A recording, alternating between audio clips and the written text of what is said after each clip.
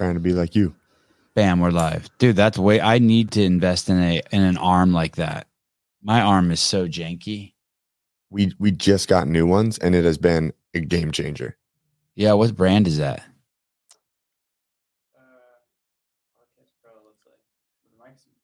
Podcast Pro. What's the mic? It's a Shure SM7B. But the mic, I think I don't know what mic I have, but I'm happy with my mic. It's my arm I'm not happy with. Yeah. Yeah, these are just called. Is that expensive? Podcast Pro by Aculite. Is it a $500 arm? No, I don't think so. Podcast. Wow, you're a ventriloquist? I didn't see any of that in your That's a fucking amazing. $100. I think I'm seeing. And what do you like about it, Connor? That you can choose more positions? Yeah, I mean, you can turn and rotate. I'll bring like my daughter on the podcast. Yeah, and it just sits just well wherever you want it. Yeah, that's cool. I had a good joke there about a girlfriend who could get in a lot of positions, and you fucked it all up by mentioning your daughter. Thank you. Off to a fucking great start. Dude, when I prepare for podcasts, I do my notes on Google Draft. So like I use Google Email, right? So you're going to come on the show, and like if I'm sitting somewhere on my phone, I'll be going through your Instagram or listening to a podcast you've been on before, and then I take notes in my Google Draft. And then at night, sometimes before I go to bed, the night before a podcast, I have two windows open in my computer, and one of them I have like the draft document open, and then the other one I have just whatever I'm researching on the person. And then when I wake up in the morning, it's usually on my phone and my computer, right? Because it just goes to the cloud and populates. This morning I woke up and my fucking notes are gone. We're just gonna have to raw dog it. Yeah, it's like forgetting your wallet on the first date. Have you ever done that? And then the chick accused you of doing it on purpose? I mean, now you can talk your way out of it. Now you can Venmo. Now you can figure it out to where it's, people don't think you're just a dirtbag. My wife, actually, we were going out and then we broke up. And then the next time we went out, I forgot my wallet. And she accused me of doing that shit on purpose. To this day, I'm like, you're out of your fucking mind. You really thought I did that on purpose? I mean, worse than that, I've gone on dates where my card has been declined. Oh, that's awesome. Yeah, so there's no real excuse. I just don't have any money. And she paid? Yeah, I mean it was normally like when I was in San Diego, when I was in the Navy, you knew exactly when you were getting paid. And I would just drain it all the way up to like zero pretty much every single time. So whenever I was dating close to the pay period, it was a gamble. I like that though, that you were in the Navy. That kind of there's some balance there. Your card got declined, but you're in the Navy. You know what I mean? I always knew there were some times, I'm not kidding, because like DFAS was in Cleveland, and if I were to get paid, it happens at midnight, so it would be 9:00 in San Diego. So there were times when I was like, I just can't pay until 9:00, and then at 9:00 now you can use my card. Now it's going to go through. We're gonna have to stay out a little longer, honey. Why did you join the Navy? Growing up, I always thought of like the SEAL teams as like the toughest, baddest people. I was a dirtbag in high school too. Like I just did everything to make my friends laugh and for attention. I never applied myself, so college really wasn't.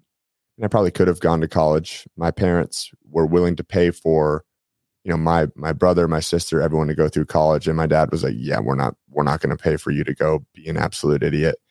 And so like my junior year, it's kind of like, hey, this is what we're going to do. I'm going to enlist as soon as I graduate, and ended up graduating early and then going straight in. Hey, is that to kind of punish them? Okay, you won't pay for my college? Fuck you. I'll go in the Navy. I thought of it as that, like, oh yeah, well, I said I was going to do this, so now I'm going to do it. And it couldn't have been a better thing for me. And from there, my relationship with my parents just like skyrocket. They're two of my best friends now. They dated in high school, still together. And once they were no longer financially responsible for me, as I told you in the story beforehand, I wasn't very good with it. Our relationship was just great from there. I've never heard that. I mean, it's glaringly obvious, but I've never heard that the relationship transitioned at a point when you became financially independent from them, or that you didn't have a financial relationship with them. What are the implications of that? Why did you choose that to describe the kind of the demarcation of when things got better? I think it was, they were no longer responsible. Like, I was responsible for 100% of what I did. And like I said, I would do silly things. I stole a 6x4 McDonald's sign from the McDonald's in our small hometown. And the police came over to the house and got it from underneath my bed. I had like 3 golden arches sticking out from underneath of my futon, as if like people weren't gonna. It was a small town. I was just, I would do it for the stories. And so once, the police weren't showing up at their house to grab the McDonald's sign, then it was like, okay, we can just enjoy my company a little bit more than just, being responsible for it. So did you do a lot of crazy shit? Like, you were the guy who streaked like at the football game, or at there'd be like some sort of like teacher's parent, like PTA meeting, and you and your buddies would streak it, shit like that? 100%. Whatever made him laugh, whatever had stories. I mean, I was the class clown, and not really understanding. I remember my dad would always be like, "Do you know the difference between right or wrong?" And I'd be like, "I think so, but that kind of seemed right at the time. Now it seems wrong, but at the time, it was a great story." Yesterday, my kids were on the skate ramp, and they were on the skate ramp with those 3-wheel scooters that like little kids ride. Mm-hmm. Have you seen those? You can like lean and shit, and 2 in the front, 1 in the back. Yeah, micro scooters. They're really cool. And actually, they have an adult one. And if you ever get a chance to ride it, because you'll be blown away. They look like they're super easy to ride. They are not. You have to be so comfortable with momentum and leaning. It's weird. But anyway, yesterday my kid had one of those on the skate ramp, and he's launching it up over the skate ramp, over the railing into some my passion fruit grapevine. And he does it the first time, and I'm like, "Hey, please don't do that." And he does it 2 more times, and I'm like, "Hey, dude, what are you doing? You're damaging the plant, and I paid for that scooter." And he goes, "Yeah, it's hard to control." And I go, I've seen you ride that for 5 years. I've never seen you launch it out of the skate ramp, but today it's hard to control." And then he pivoted to another story. He said something else. Well, he goes, "It doesn't matter. We don't ride the scooter." I go, "It does matter. That thing costs me money, and you're hurting the plants." Basically, he started pivoting stories. Do you know that effect when people do that? They don't care what the truth is. They're trying to get out of like the situation. Yes. And I started having these flashbacks of what it felt like to be a young boy. And finally, I'm like, "Okay, stop everything. Come in the garage." And I go, "What the fuck are you doing? Why are you doing that?" He's 7. He goes, "I don't know." And I was like, "Oh shit." And that's what I felt like when your dad said, "Do you know the difference between right or wrong?" That's the kind of shit like, I don't understand the question. I don't know. I don't even like, what do you mean? Like you said, that seemed right at the time. What do you mean? Everything I do is right. It's so weird being a young man or a boy. People, you can't, unless you were that. I don't know if it's like that for girls. You can't understand. Like, did you think before you threw the rock out onto the freeway? Yeah, I fucking wore my arm up. Like, what are you talking about? Like, that's not even like, I could tell that story not as like a euphemism. Like, I literally threw rocks on the highway. And yeah, again, another thing where like the police came. Someone could have died. Yeah, my dad was like, "Were you?" It was like, "No, I just wanted it to make a really loud noise," and it just kind of seemed like, "No, I warmed my arm up beforehand." Like, yeah. This is why boys can't be left alone under their own, I don't know if this is the right word, recognizance, their own. This is why it's so important to keep. First of all, there's 2 things here, and feel free to jump in, Connor. One, if you don't help your kid build an identity If you don't put your kid in a good situation to build an identity, he'll create one of his own. He'll feel around in the dark and create it. And what do I mean by that? Put him in a jiu-jitsu class, put him in a CrossFit Kids class, put him in a Kumon class, give him something that he can start getting good at so he can start building an identity. Let him know that his family's from Ireland. Let him know, give him give him details every day and set him up so he can start building a person who he is. If you don't, he's going to build his own fucking person.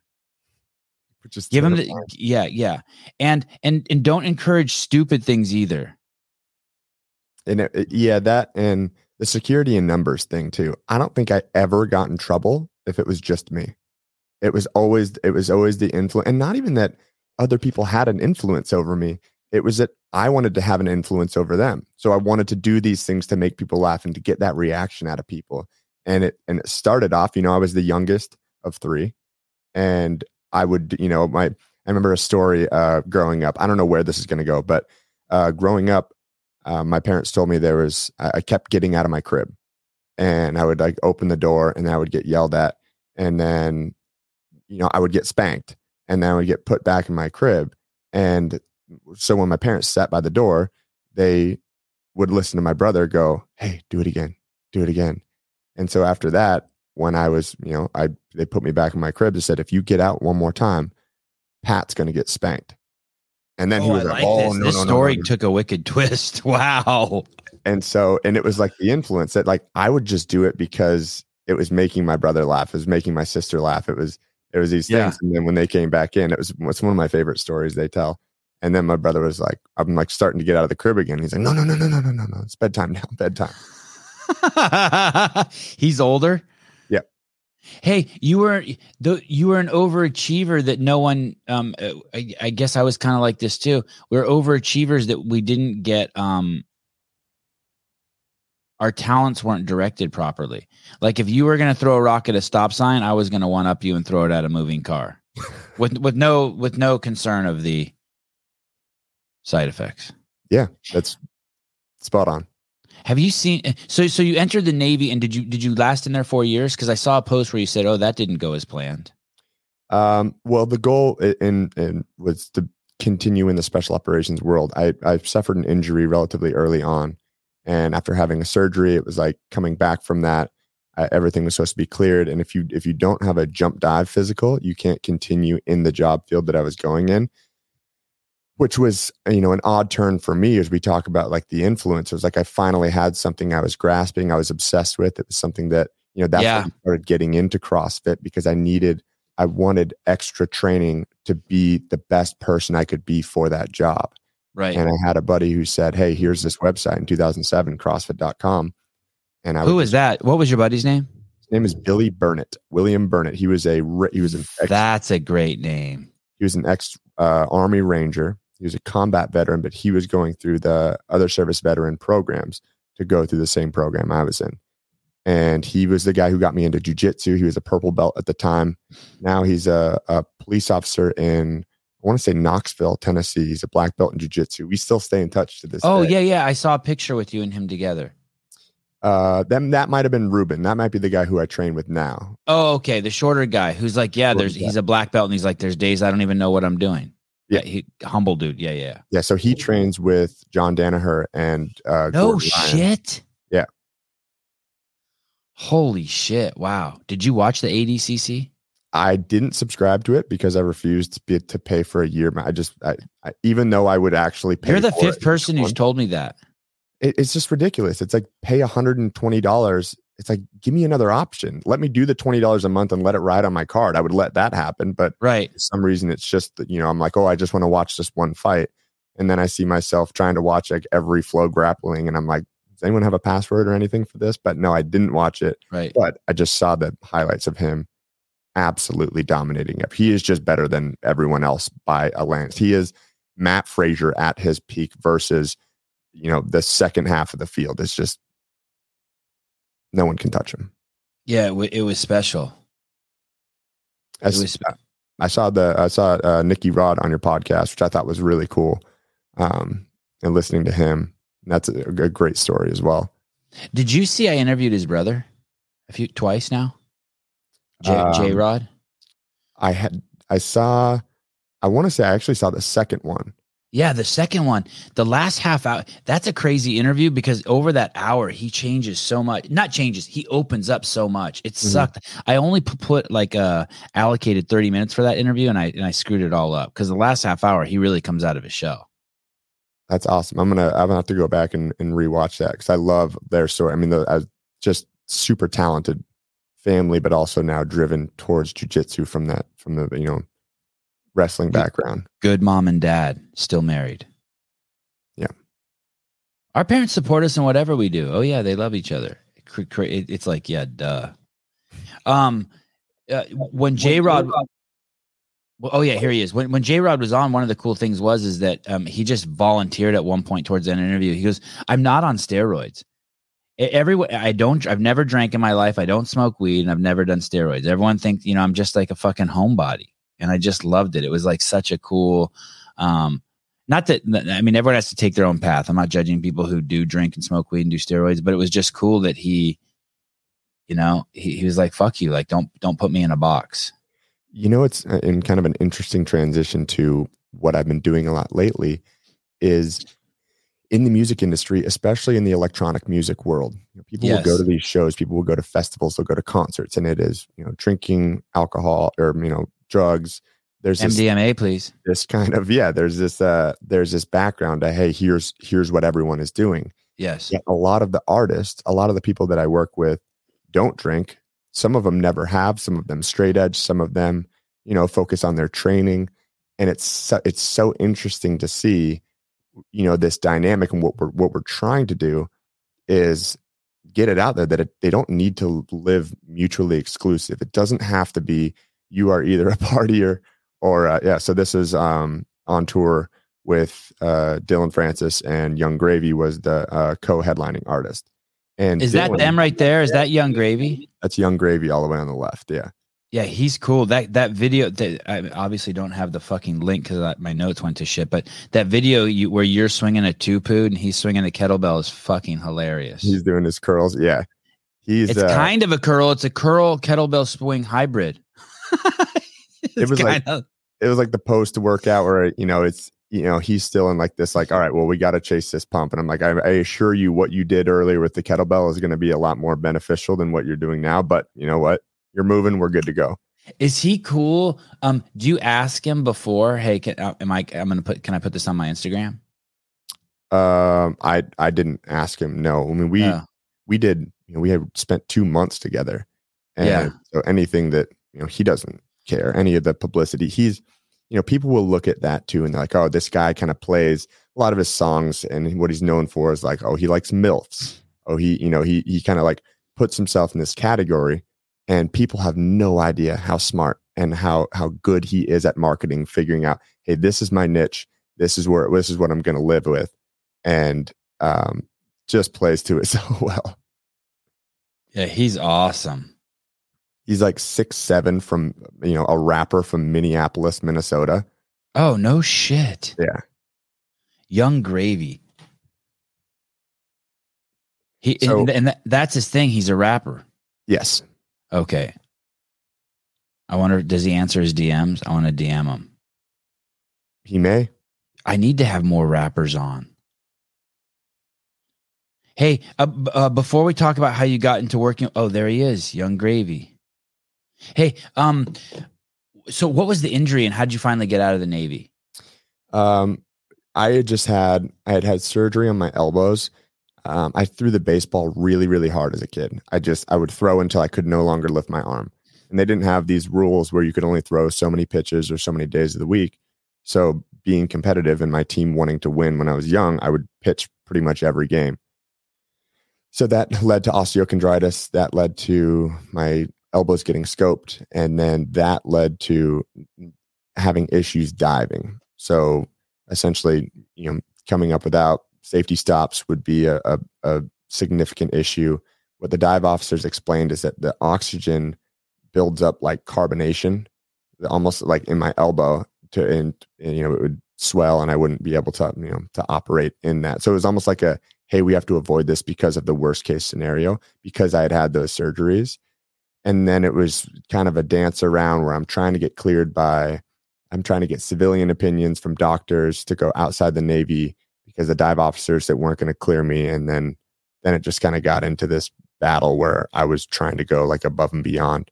So at the end, because I had gotten through my training, they were like, hey, we'll just medically retire you. And they were like, you can spend the rest of your enlistment on a ship if you want, or, or this is the route you can go. And so I was like, yeah, I don't want to do anything else, which then, reverted me back to, not having the drive or purpose until doing the CrossFit Level 1 seminar. And how soon after you left the Navy did you take your L1? It was as I was getting out. So it's not just like hey, you're going to get out. I mean, it was like a year-long process of medical appointments and dancing around.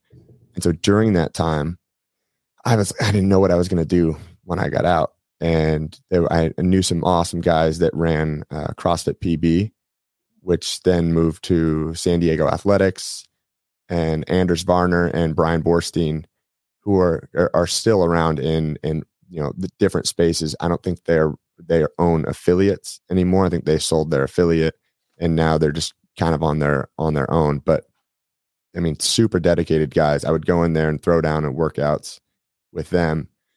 So when I did my Level 1, are you back at home at this time, Connor? Right now? No.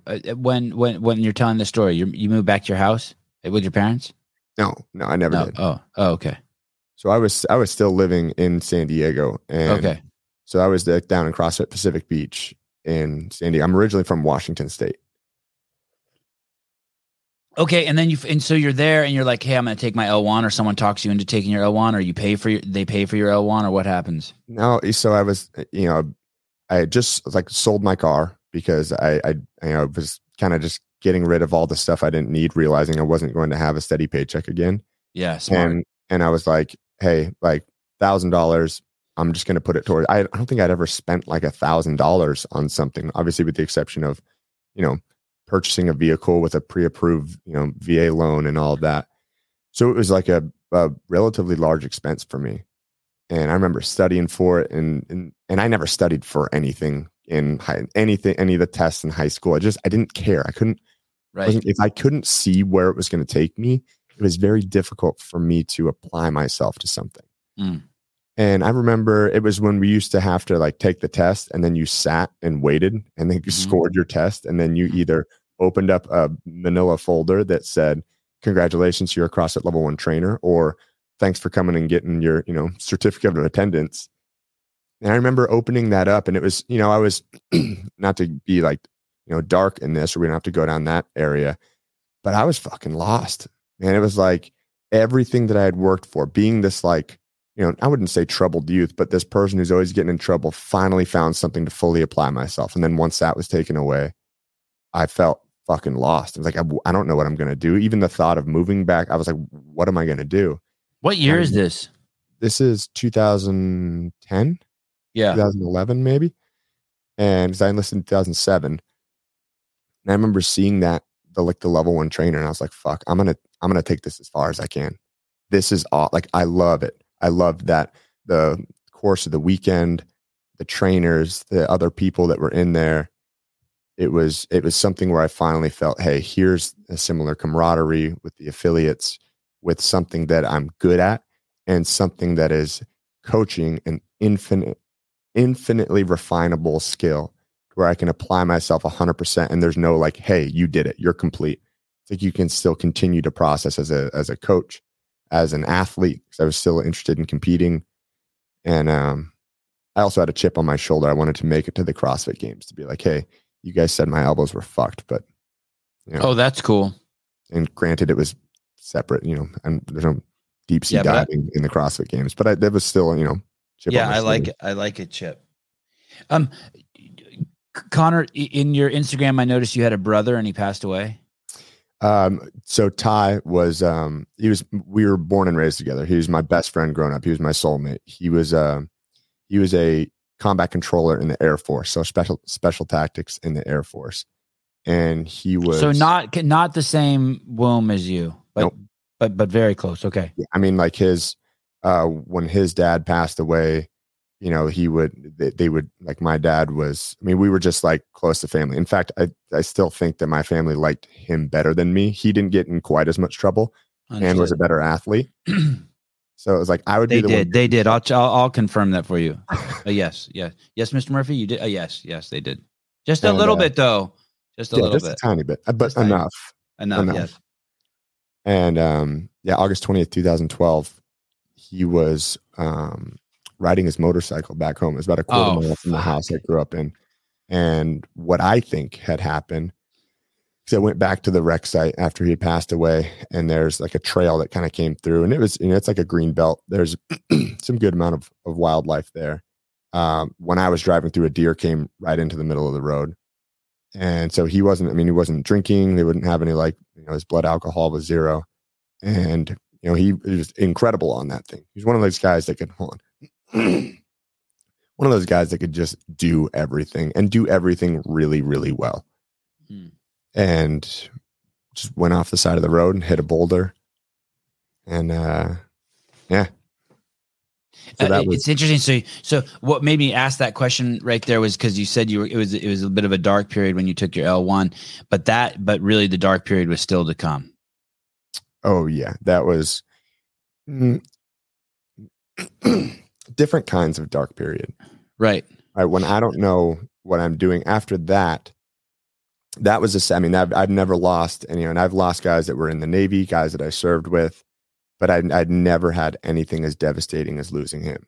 Yeah. Even like my grandparents, and, you know, he was just the closest person I've ever, you know, known or talked to. It's interesting. So you went back to the scene of the crime, and when you were there, a deer ran in front of you, and you're like, yep, a deer must have run in front of him, and he swerved, and that was it. Yep. Did he die on the site right there, then and there? Yeah. Do you know what kind of motorcycle he was riding? He had a CBR. I had a Ninja, and he had a CBR. Yeah. Oh God. Wow. Oh, what do you remember what color it was? It was like the gold trim. It was a 2008. It was a new bike, but it had like the gold and black trim on it. Yeah. I still remember because we had like pictures, and we would ride our bikes together. I was, again, a moron on my motorcycle down in San Diego. I'd pull up next to a car full of girls and do wheelies on the highway, and just like an idiot. Wow. Yeah. You have a daughter now? I do. You don't have a son? Do not have a son. My daughter's name is Ty, named after Ty. Oh, wow. I'm oh man, speaking of Ty, that was one of the things in the ADCC, Ty Rotola. Wow. Oh my goodness. Do you know about the Rotola brothers? No. Oh, you got to look these guys up. This kid, one of the brothers won his weight class and beat everyone in submission, undefeated. And Rotola, the other brother, almost won the absolutes. It went to the judges and they said he lost, but I don't think he lost. I thought it was obvious he won, but what do I know? Are you still doing jiu-jitsu? Yep. Yeah, cool. Oh yeah, these guys. Man. It's a shame they didn't make it like $49.99 for all 2 days or something that you had to pay. Yeah, that's a shame. I just think the barrier to entry, regardless, you could talk someone into the argument of it being like, oh, over time it's going to be cheaper. But when some people just want to watch, like, you just got to get people in the door. Yeah. And then once they're in the door, then you can, That must have been a hard decision. I was thinking about that, what it was like over in Flow in those meetings, because there were for sure 2 camps. I have to guess that there was one camp of guys who were like, hey, let's make this free. There was another camp that's like, let's make it $49.99. And there's guys like, nope, full membership or nothing. And yeah. I don't know what the right decision. I don't know. Financially, they might just be like laughing, being like, we killed it. This was the best. Yeah. But I think the long term, your decision makes a sense. If you're like, you want to get as many people in the door. Right. I think it's similar to a CrossFit affiliate is, but I guess similar and different. You want people in. That's why people do like the first class free, or that's why people, even with training people in the music industry that are afraid of CrossFit, I give them this like super tailored version of, like a 10-minute version of Cindy of doing some body weight stuff. But instead of pull-ups, they're doing hang cleans because they don't want to look like they can't do one of the movements. And once you get them and you get them in the door and you start seeing, the results from that, then we, mechanics, consistency, intensity, then you can start to dose them up. But I think with just getting people training, I've done more probably free private training sessions for people who can afford it, CAN, like, some of these guys are millionaires.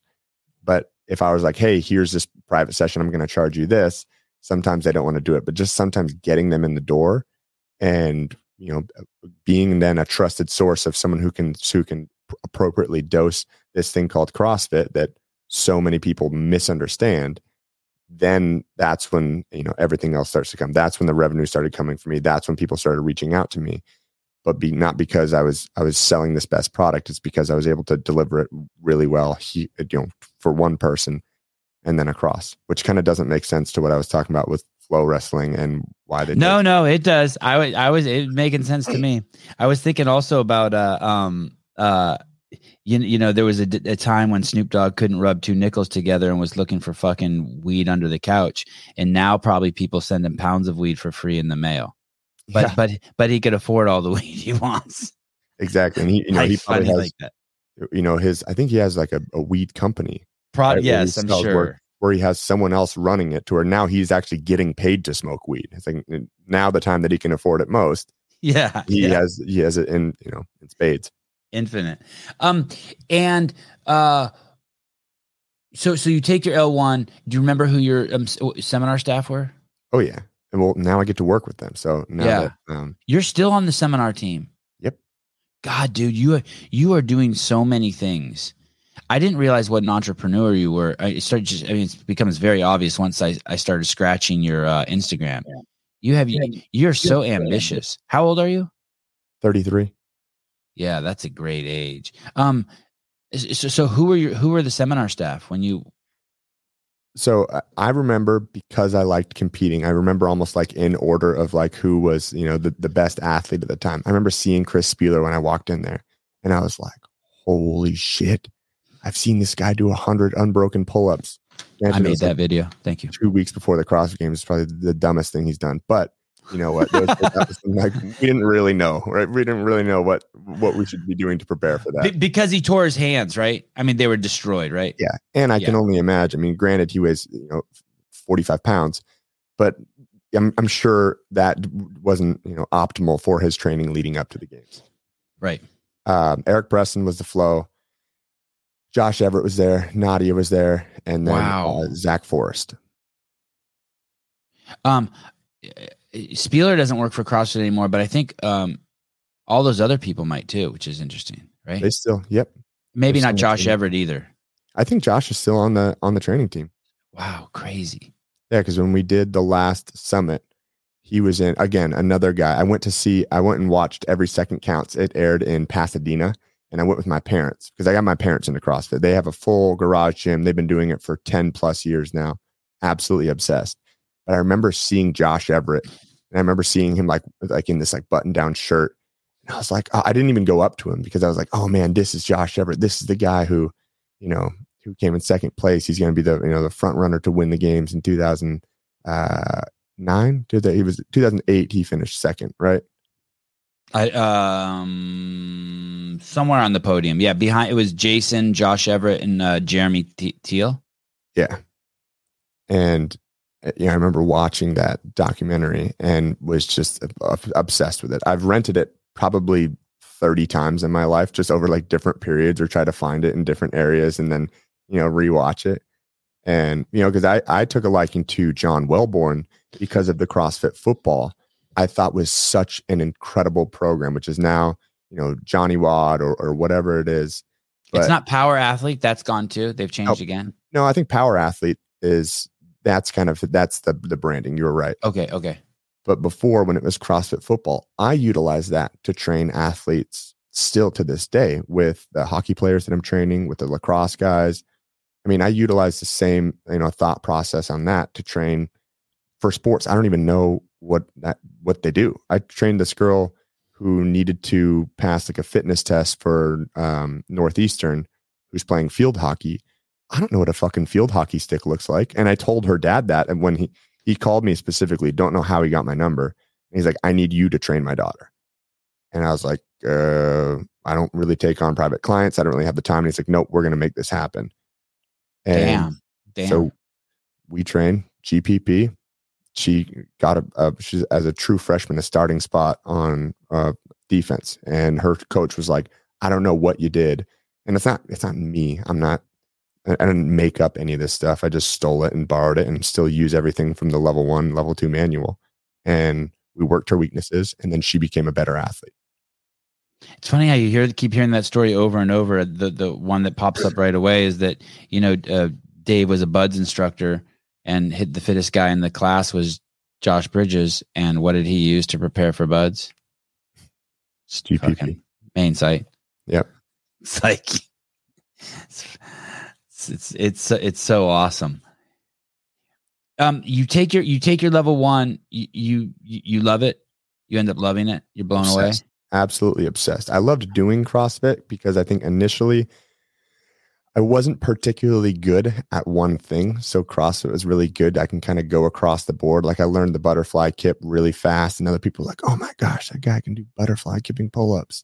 Yeah. And so competing was good because I was like, I fell in love with that side of it first. And then after the level 1, thinking that I was this like excellent mover, and then, just get, your teeth kicked in by everyone who's like, no, this is like, here's your faults. Getting brought into the center of the circle for some reason, thinking they're going to be like, hey, see this guy's movement? It's perfect. I remember on the overhead squat, they brought me in there, and it was just like knee initiated, overextending the spine on the way down. Knees are collapsing in, all of it. And I'm like, oh my God, I thought I was good at this.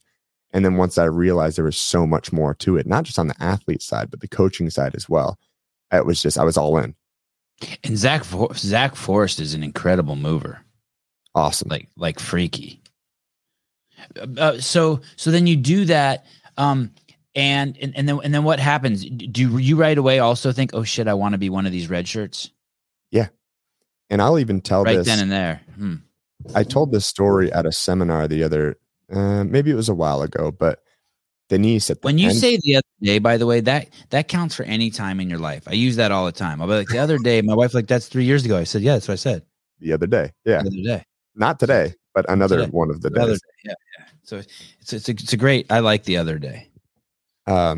Denise at the end of the seminar, Denise Thomas, we have an who's worked her way into legendary status too, by the way. I've gotten a chance to work. I mean, I worked with her every day coaching at the Reebok headquarters and then also on seminar staff.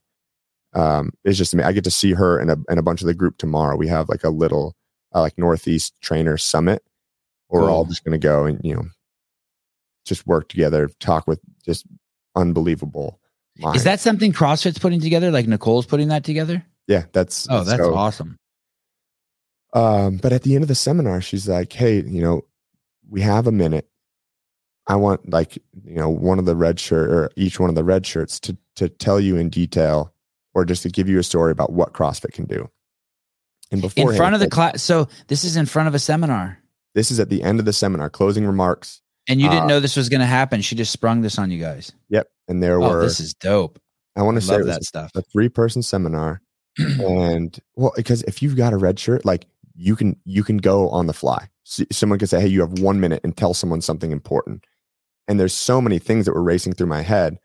And, you can always talk. I never thought I'd be a celebrity trainer. I never thought I would, be sponsored by these big brands, but that wasn't it. The story that jumped to my mind is I actually asked Zach and Chris at my level 1 after it.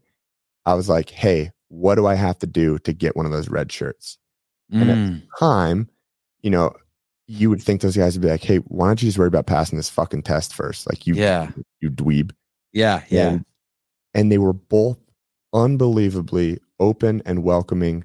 It was like, hey, you got to be a part of the community, continue to coach, continue to train, volunteer, be a part of everything that you can and continue to work. And it's like, and it is achievable. I was like, holy shit. Especially after, me being this like cocky, I'm a good athlete and, them just picking me apart to not be like, hey, just, work on, and they weren't dismissive. It was a very, very genuine response. They gave you some hope and belief. And so that's what I said to the team. I'm like, wherever you want to take this thing, whether you want to open your own gym, whether you want to compete, whether you want to, get a red shirt, like wherever, if you want to, like you can. And this is what we're here to do. We're here to support you. And you'll hear it from every red shirt trainer. They'll say, hey, if you need to get a hold of me, reach out to me and I will get back to you. It may not be the same day, but I'll always get back to you to help you out. And I've created some of the greatest relationships that I have from people that went through this seminar that actually reached out to me. That's awesome. And how long until you became a red shirt? So it was in 2015, I believe, when it actually happened. And the story was actually pretty cool because they weren't hiring. So 5 years. 5 years of training, competing, volunteering, trying to be as much of a part of the community as possible. And when I came up, I got sponsored by Reebok, and then I came up to Reebok to coach, pretty much because I was the opposite. At the time, I was like the opposite coach as Austin Malleolo, who was like, we called him the fun sponge. He was just so regimented and how he did everything. I mean, unbelievably organized, incredible mentor to me, really good friend now. I think we've gotten him out of his shell a little bit. But I was like the party guy down in St. Thomas. I just always like the classes. Maybe I wasn't the most, I wasn't critiquing and picking apart people's mechanics as much as he was, but it was just more of like the fun, the vibes, and then he could teach me all the other stuff. So I told him my goal was to get on seminar staff. And 2015, the Reebok. You went to go work at the Reebok gym in Boston before you were even on the seminar staff. Mm-hmm. Wow. Did someone handpicked you for that? They knew of you? Yeah. So because I was competing, I moved down to St. Thomas when I got out of the Navy. I just kind of wanted to get away. I was coaching at a gym in San Diego, but I had some friends that lived in the Virgin Islands, and I was like, hey, I'm going to go just down here. I sold all my stuff. I told you I sold my car. I sold my motorcycle. Yeah. I got rid of everything, moved down there with my sea bag, my firearm, and like a backpack.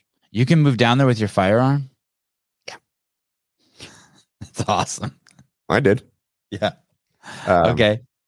Yeah, you go through the right steps with that, which I've always done because you don't want to get in trouble for any of that. No, you don't. You're a big boy now. You can't get in trouble for that. My parents can't bail me out now.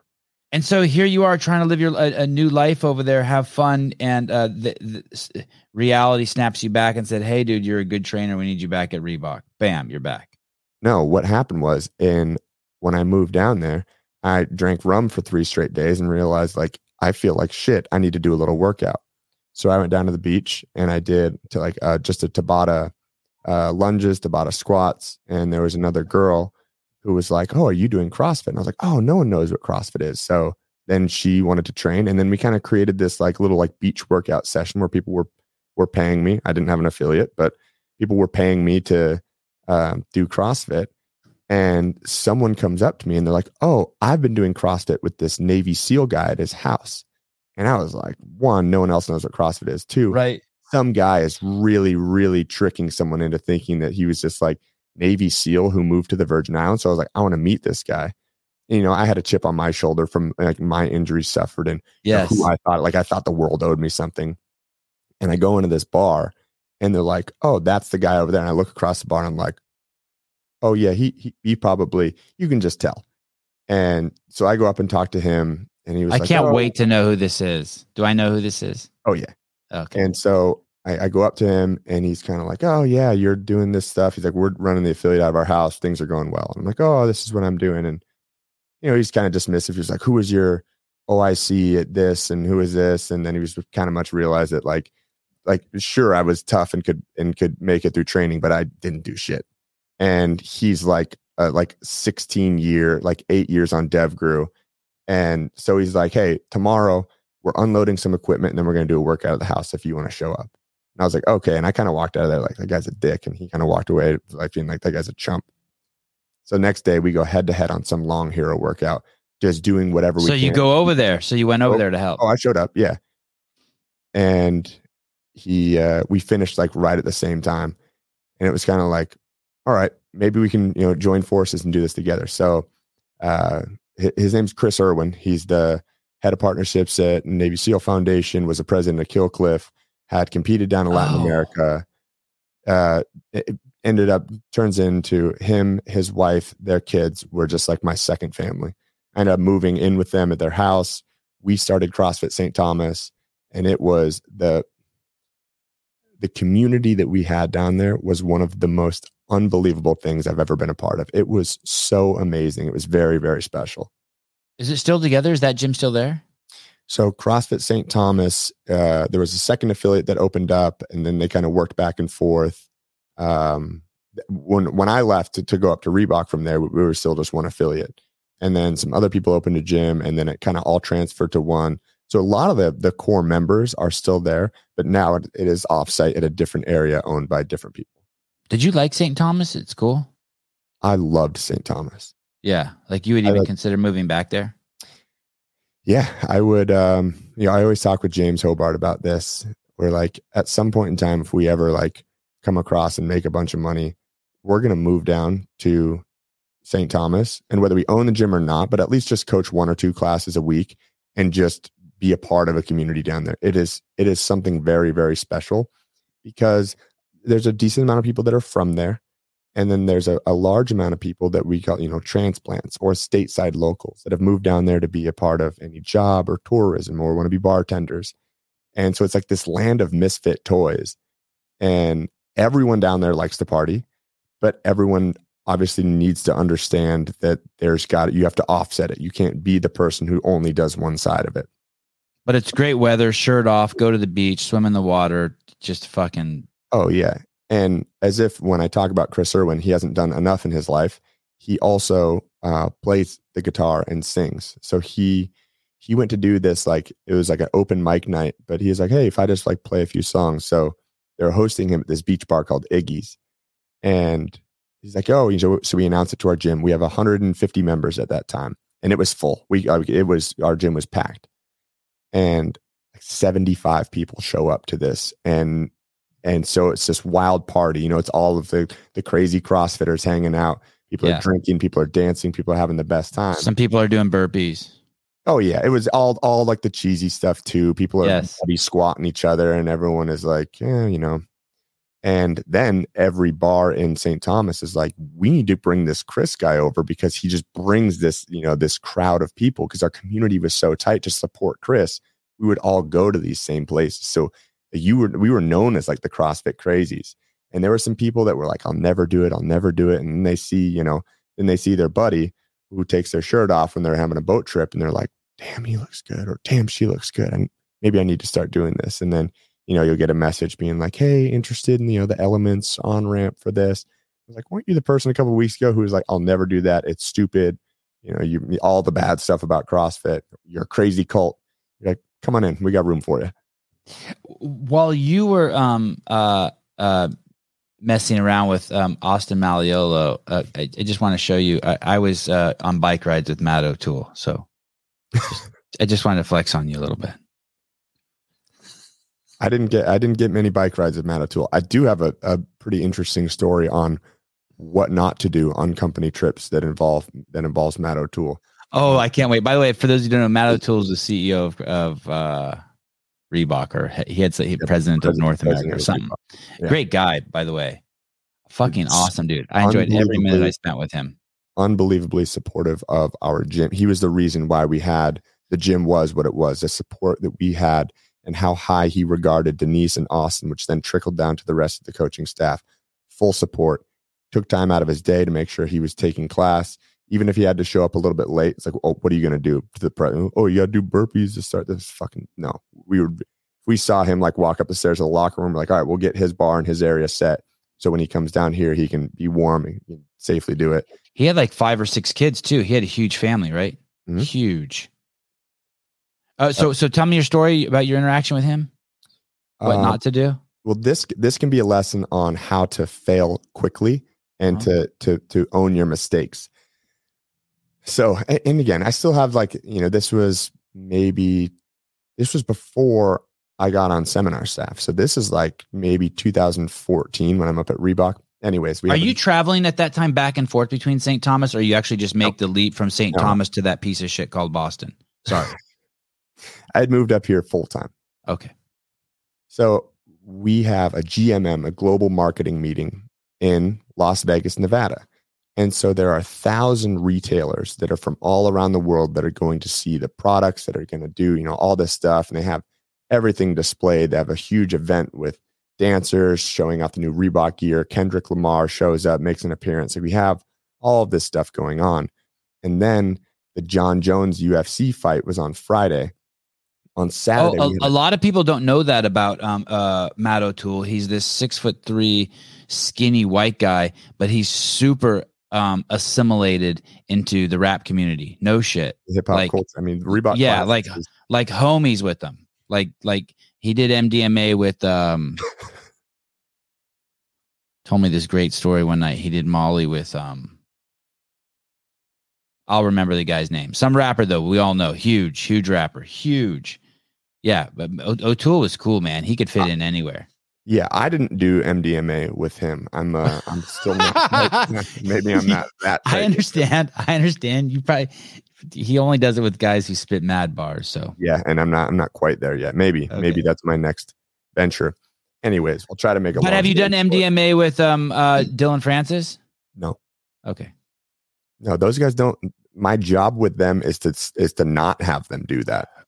And I saw some stuff like that on your Instagram where you basically talk about that too. You need to keep up with them and then also train with them at 7 a.m. We'll circle back to that so that they know that they can do both. So if they're staying up till 2 a.m, you stay up till 2 a.m, because at 7 a.m. they need to be able to get it. They can't be like, well, he didn't stay up as late as me. Anyway, we'll get to that in 1 second. Okay, so tell me, so you're in Vegas, you're smoking a blunt with Kendrick Lamar. Where were we? This is definitely the first time that I've come up with this story, but now that I guess I'm not working for Reebok anymore. They're good people there. They're going to be happy you told the story. I just said Matt O'Toole did Molly with MDMA. Yeah, so it's fine. It's all good. So it was Austin and Denise were supposed to go out there to run it because they run the giant fitness events, but they both had stuff to do. They were either at the CrossFit Games or they had seminars. So they send me out there and they're like, you do not fuck this up. I'm like, of course. I was like, I'm not going to drink until after we run this fitness event. Because we were there for a few days before, there for a few days afterwards. Good rule. So the first few days in the morning, we're running these classes. I mean, it's like 50 to 100 people, bodyweight workouts all over, the different areas we're staying in Vegas. And this event is at this huge open field. We're putting close to 1,000 people through a workout, 5 different instructors that all rotate around. There's like a 10-minute running, a 10-minute CrossFit. So I was in charge of putting together all the instructors, making sure they knew their roles. So rather than just me being there as a CrossFit coach, I was essentially putting the entire event on. Stressful. And I remember telling Austin, I was like, I'm not going to drink unless like Matt O'Toole wants to have a beer with me. And he's like, okay.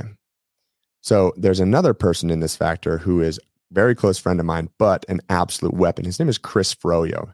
Yeah. He ended up becoming the man over there. Yeah, Chris is dope. I loved Chris too. What a cool dude. Incredible. CrossFitter, owned an affiliate, ran stuff for Reebok. Him and his brother actually started off in the mailroom at Reebok. I can't even tell those two apart. And worked their way up. After a certain amount of time, I started getting to it. But so Chris is an absolute animal. We're going to the UFC fight, and he is like, he just brings me a drink. And it was supposed to be a vodka soda, but it was like 90% vodka. I'm like, okay, we'll have one and then we'll be good. Next thing you know, we're at the blackjack table. It's like Matt O'Toole, Lenka, Corinna. It's all of like the higher ups, the president of the company.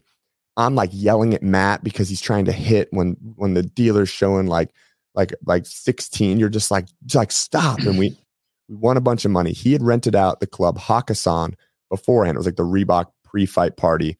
And then you got stamped to be able to go back in the club later that night. Right. So we were like, hey, we're all going to go back into the club. I'm like, hey, I'm with the president of the company. We should be okay. Yeah. So we're going to go back in, and they're like, you guys can't come in with shoes on. Everyone had Reebok Classics on. That's what everyone got. And it was like, no, Corinna was like, this is the man who rented this place out. We all have our stamps. And he's like, that's fine, but you can't, you can't wear shoes in there. I'm not allowed to let anyone in. And then 2 guys walk next to us and they get let in and they're wearing casual clothing. And she freaks out and she's like, what is it? Like, how come they're let in? He rented this place out. And the bouncer's like, they're on the guest list for the DJ. They are with the DJ. We don't have any control of that. 2 days prior to this, one of the DJs that I know well had reached out like, oh, you're in Vegas. You got to come through. Didn't even think about it or mention it. And he's like, I'll put you on plus whoever you want. And so I was like, I'm on that list. And I'm just this, I'm like a and did everyone just look at you like, huh? Hardly even an intern. And everyone's like, and the guy's like, yeah, okay. And I was like, no, my name's on that list, Conor Murphy. And I think the guy just assumes that I saw a name on it.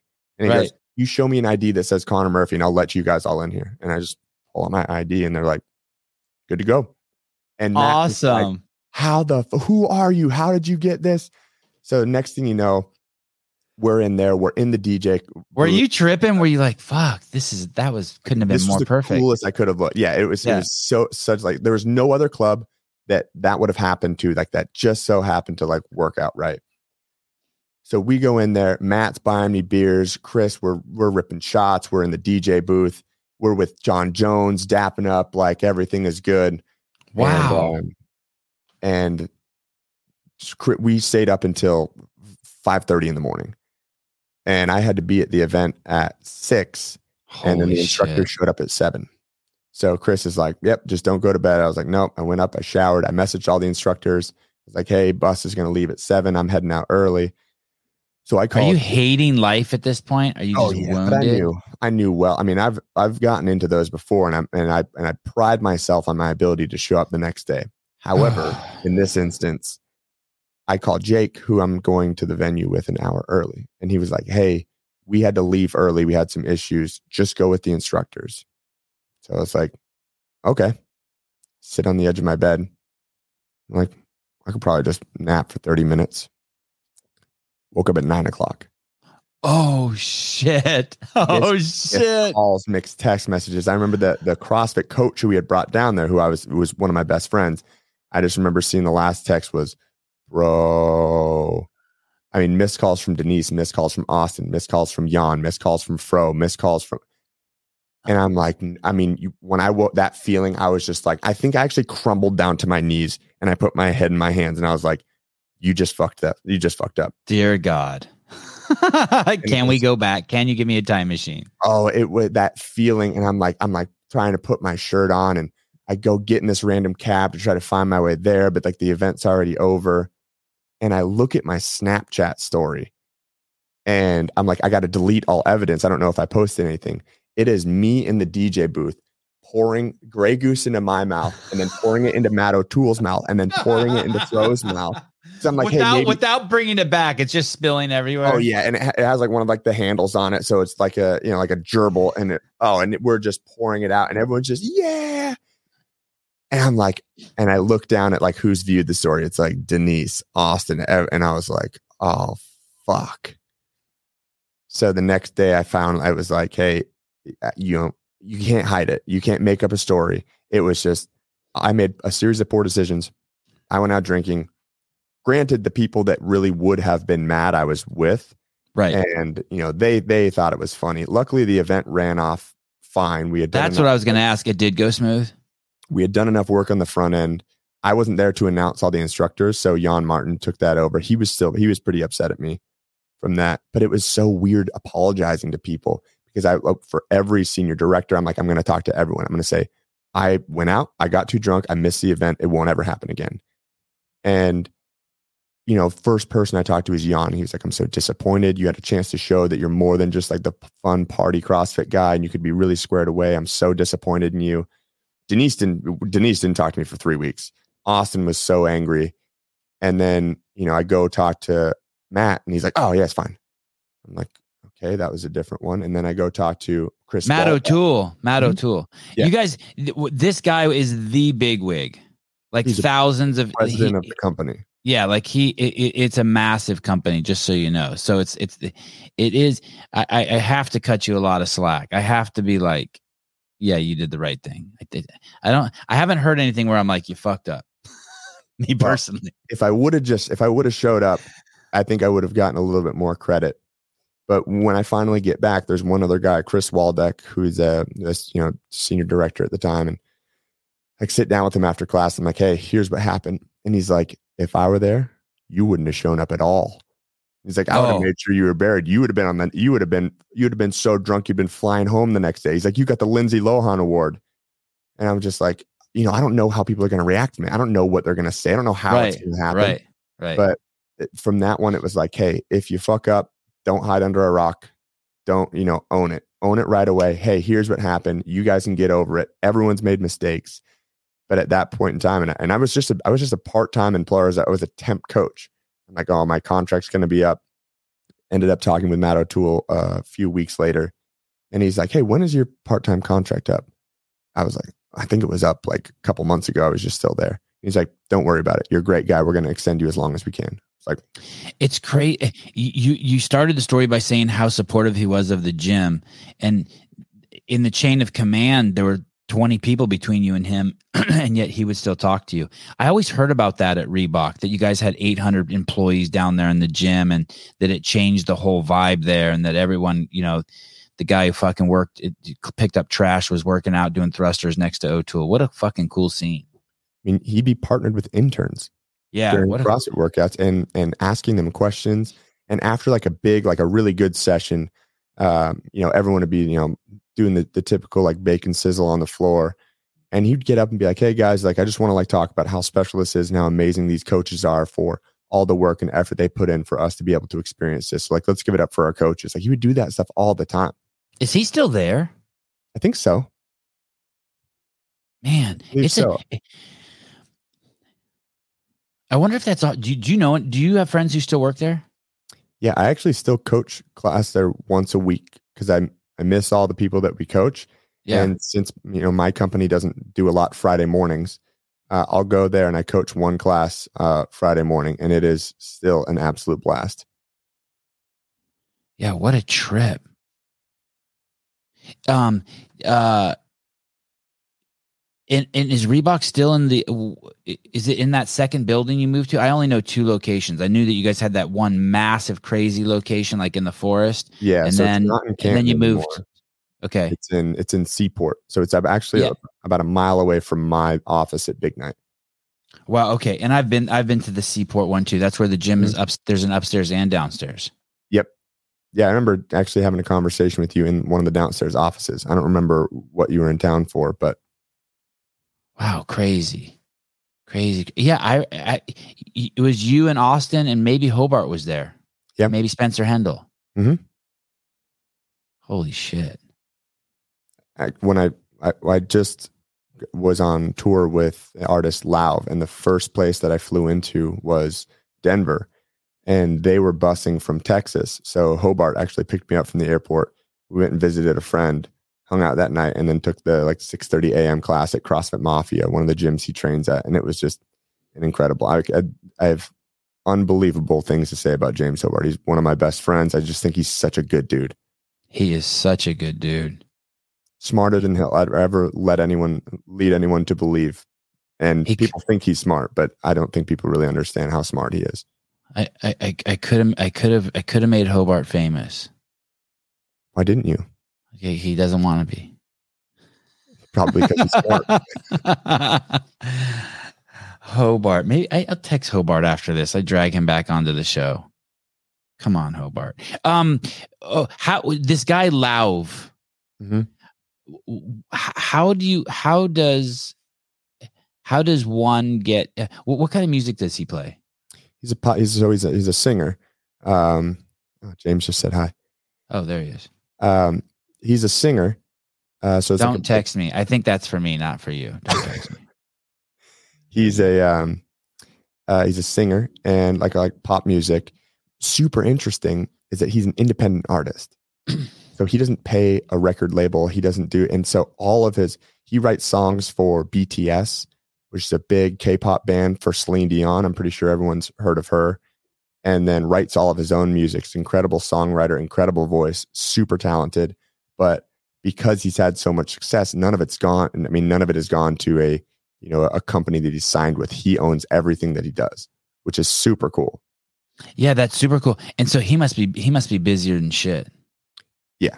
I mean, he on tour, you would think is when people are the busiest, but it's usually leading up to tour, creating albums, doing all that. When you're on tour, you actually have a decent amount of downtime, which is usually now why we're trying to kind of change this culture from it being like a rock star party life and have people actually feel good during it and prioritize their health and prioritize their fitness and use that time to actually improve your quality of life through fitness and training while you're playing these shows and traveling on a bus all around the country, all around the world. Can you tell me how you met this guy, like in your first encounter with him? Yeah, I mean, because I've had a lot of success with some of the EDM artists, specifically Dylan Francis. EDM, electronic dance music, DJs. Okay. Because I've had the amount of success with Dylan, he's really well known in the Hollywood area, in the music industry area. He's hilarious. You have to find his Instagram and TikTok. He's a hilarious, super creative guy. Now people will see he's posted about our success in training. Now it's kind of like, hey, if you want to do CrossFit, Conor can help you out, or Big Night Fitness with Big Night CrossFit can get you there. You did a backflip on stage at a Dylan Francis concert. Yep. Yeah, that's pinned in your Instagram. That's crazy. You know what's funny? I thought that was him.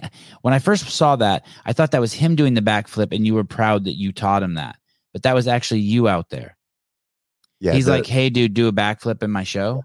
Well, so this was Young Gravy's DJ and Tip, and he was like, come on stage and dance, and everyone kept telling me to do it. Everyone was like, "Oh, you should come dance on stage." Your butt's too big to moonwalk. You see that? Your butt's too big to moonwalk. I think we did a heavy squat down that day, but no one's even looking at your moonwalk. They're just looking at your ass. Those were some good pants. I think those are yeah, your ass looks huge in there. Congratulations. Thanks, man. I appreciate you pointing that out to everyone too. Yeah, so Tip is Young Gravy's DJ and just loved hyping up the crowd. He would play the funnest songs before Gravy's set. But I was like, this isn't, I haven't earned dancing in front of a crowd that big. Like, this is your show. You guys have fun and do it. And he's like, just do it on one show. So I was like, all right. So kind of last minute, I just ran out there, threw a backflip, did a couple dances. Scared? Were you scared? Oh, heart rate was through the. I mean, even when I started thinking about when I was going to do it, I still get that nervous pit in my stomach.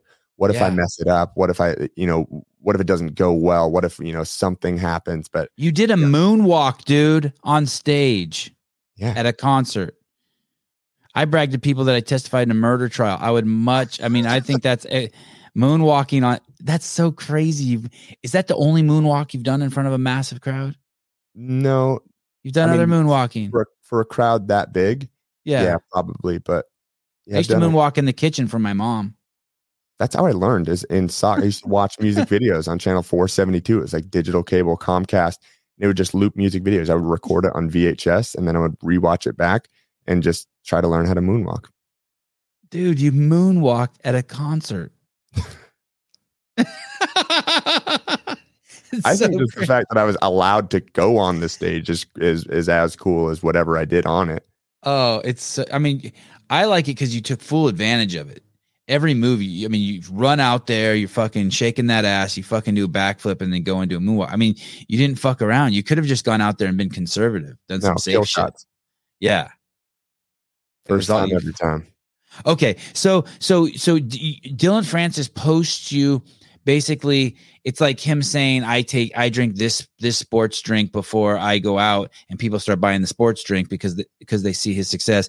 So people see him affiliated with you, and you, instead of a sports drink, you're a person who has some sort of effect on him that keeps him healthy based on your knowledge and the way you take care of yourself. So he posted before and after pictures of him. He had lost a bunch of weight, gained a ton of muscle, felt better, stopped drinking, hasn't drank since that tour. And that wasn't the original plan. The plan is we just don't drink on tour so we can get healthy. But it changed his entire perspective on taking care of himself. And then when he kind of pushed and promoted that, there's a post where you see him. Yeah. And it's it looked like he got put in the dryer. He got all the wrinkles out. And this is post workout. This is what we did, a retest workout of kettlebell swings, burpee over the box, and then a cow row. And that's just in a club somewhere. That is in the venue. So we have a production cart full of equipment. And while they're setting up the stage in the venue, I set up all my equipment. I set up all my equipment on the floor. And I'm like, I'll train whoever. It doesn't need to be the artist that has hired me or the headlining artist. Anyone who wants to train, I'll be here from this time. Let's go through workouts. We had people. You're so cool, Conor. Fuck. The changes that it's had on my life, and it's for selfish reasons. I mean, now think like I'm able to give this to someone else. Like that feels good. Seeing Dylan happier, look better, be fitter. Like that's, yeah, sure. It's great for him, but it's also like that's such a cool thing to be able to do. So it's not just selfless, and it's very selfish because it makes me feel good. It gives me that self-worth that I can help some, incredibly famous artist. They need me for something. It's cool. It's unique. And I never thought it would get to that point. I want to just send an open letter right now to anyone who is on tour with Dylan Francis or anyone who wants to meet Dylan Francis. If Conor has that shit set up and Dylan Francis is going to be doing fucking Helen and you've never done CrossFit before, but you want to meet Dylan Francis, go over there and do Helen. And then later, as you walk by Dylan Francis, ask him what his Helen time was. He'll actually stop because he won't fucking believe you did it. And he'll be like, it was 9 minutes. And you'll be like, mine was 13 minutes. And you guys will bond like you can't even fucking believe. I know I'm preaching to the choir because most of the people on the show know this. But two people who fucking hate each other or maybe don't care to talk to each other, the second you ask them what their Helen time was from the workout they did earlier in the day, or pick any workout, you guys are going to bond. So if you want to meet Dylan Francis for step one, do CrossFit with Conor. If you're on the tour, just do it. You'll become homies with them. We had the photographer for Young Gravy, who's like famous on TikTok for dancing, wanting to train every single day. We would have people from the stage and production team that, they're grinding all day, getting everything set up, that would come by. And, I'd tailor the workouts depending on what people wanted to do. Some guy was like, I just want to lift today. I'm like, let's deadlift. Throw a bunch of plates on the bar, deadlift in the center of a venue is fucking cool. And then, cool. And then maybe I'll dose them up with a little bit of something they need rather than just what they want.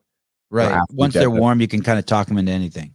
That'd be like, all right, because I just deadlifted with you, let's just do, we'll go 5 burpees over the bar, back and forth for 5 minutes. You do 5, I'll do 5. You do 5, I'll do 5. We'll just see how many we can get. And if you start to get tired and you want to start just do 4, I'll do 6. And that'll give you a little bit more rest time so we don't have that partner tipping scale, which is if you've ever done a partner workout with James Hobart, this is how it goes when your rest starts getting shorter and he gets more rest. So then he's fresher, moving faster, then you're moving slower and you want to die. That's what training with James Hobart is like. He's fit. He's so fit. And he'll be like, have been training. It's like, you're fucking fit. What do you think happened? Why didn't he do Masters this year? What do you think happened? Do you think I'm trying to figure out whether the other guys are that much better than him or if he just didn't train hard enough? I don't think that was his. If he wants it, he'll do it. He'll do it. Okay. If he doesn't want it, he's still incredibly fit, and maybe as he was training, he's like, hey, I still have a shot at this. But no, if he wanted to train to do that, even the year that he took second in the Masters, he had only started training kind of when the Open set, and he was like, oh, I guess I should put in work for this. And then once that light switch went, it's full dedicated. But I think were you really close with James? Mm-hmm. Were you ever jealous of his and Rich's relationship? No, James and I were good friends during that period of time. But once James moved back to Boston is when we started getting really close. He's been there for me a lot of times in support in times when he didn't necessarily need to be. This was old school. This is when I was still, down in St. Thomas. We would do like little boys trips down there. What's that guy's name next to James, to the left of James? AJ. Yeah, I catch up with AJ once in a while. I'll text with AJ.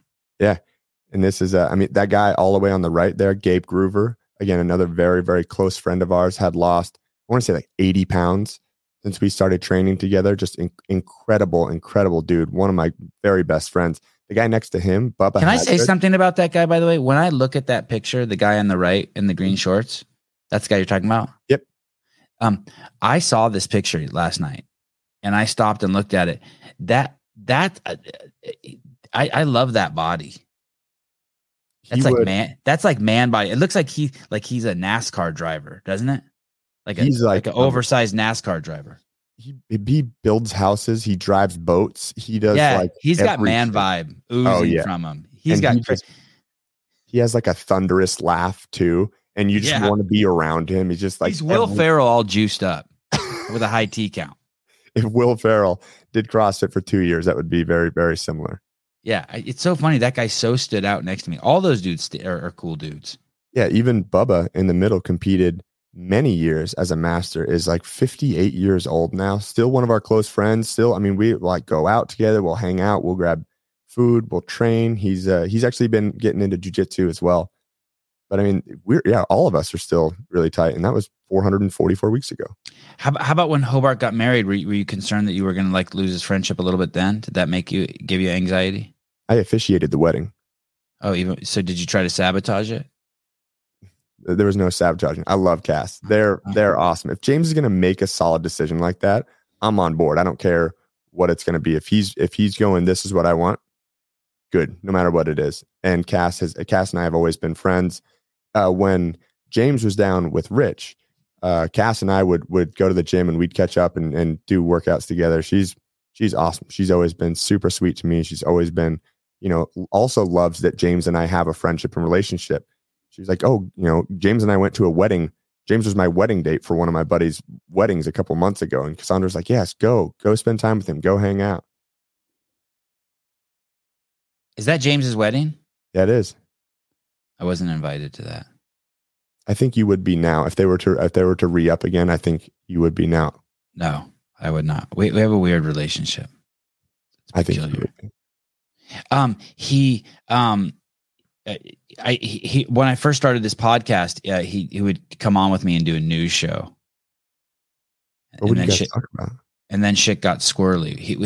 We'd just like current events, you know what I mean? Like how maybe like they were coming out with a new $100 bill, or maybe how like the oldest living elephant in captivity died, or you know what I mean? Just current event shit. And he always knows stuff like that. Like he's like reading random. He'll just be sitting on the phone and we're hanging out and he's scrolling through and I'm like, what are you reading? And it'd be something like that. Oh, how this 100-year-old elephant has, XYZ. I'm like, I don't know. How do you, he was almost too stoic for the show. He's very stoic. He can be. But he's funny, but he's stoic. He had very dry humor for what, that's that like intelligence piece there. Like I think he's guarded. Probably putting himself out there in front of everyone. I would say, yeah, he'd probably be guarded, especially, you kind of like to pick people apart too sometimes. Yeah. Maybe that's what it was. He didn't want any loose threads on his sweater. Like he was like, nothing I could like. He's buttoned up. Okay. So tell me how, I want to hear how you first met Dylan Francis, but let's close this door on Lauv. So can you give me like the details of like, you're sitting at home and you look down at your phone and Dylan's like, hey, my buddy Lauv needs somebody, or can you tell me like how that happens with this guy? I was working a seminar in Albany, level 1, 2-person level 1. So you don't have much time to do anything. Albany, New York, capital of New York. Yep. And old school gym, CrossFit Albany. It's still in that room with all the racquetball courts. So I was working a seminar with Pete Shaw, and cool dude. I had a voicemail. Great dude. I had a voicemail on my phone from Lauv's tour manager and said, hey, can we get you to come out on the road with us? But how did he get your number? He got my number from Ari, who is Lauv. His name is Ari. Ari's assistant, because I've toured with her boyfriend with Dylan before. So it was like, hey, we need this guy's contact info. And then it was just, I had a voicemail on my phone, and I reached with my business partners at Big Night. I'm like, hey, do we find this beneficial for me to go on the road? He has kind of 2 weeks left to tour, but just wants some structure, wants to get some diet and nutrition advice, and wants to, just get, just a bit of a training regimen. Ari's a Jew. I don't know. Ari the Jew. Oh, it's a great Jew name. My son's name is Ari. His last name is Leff, Leff, I think. I don't know if that's a Jew name. Is that a Jew name, Beaver? Beaver's definitely not a Jew name. So they, and it's in the entertainment industry. I gotta be like 95% close to being right. Yeah, you can, if you pull up his most famous song. Yes, thank you. Fuck. I should be teaching at a university with my. Just claiming whoever you can, huh? Yeah, I should be teaching at a university with my ability to pick out Jews. Drop him in this category. I can pick out Jews, Armenians, and black guys. Those are my specialty. Yeah. So you get the call, and you don't just jump on it. You go to your team. You ask your team. Yep. I talked to my business partners. Hey, do we find this beneficial? I'm building out a gym right now. So instead of me having to use the Reebok training facility, we can capture a lot more of the content of the celebrity training that we're doing here. All the artists that come through, create on-demand content, create, more so instead of just training this behind closed doors, because there's no fucking difference between Diplo doing CrossFit and your grandma doing CrossFit, with the small exception is that people give a shit about Diplo doing CrossFit. If we can promote and push that, there's a greater likelihood of someone seeing that and saying, I want to give this a shot. Now, when we push, grandma doing it, you get the people who say, oh, maybe my grandma wants to do this.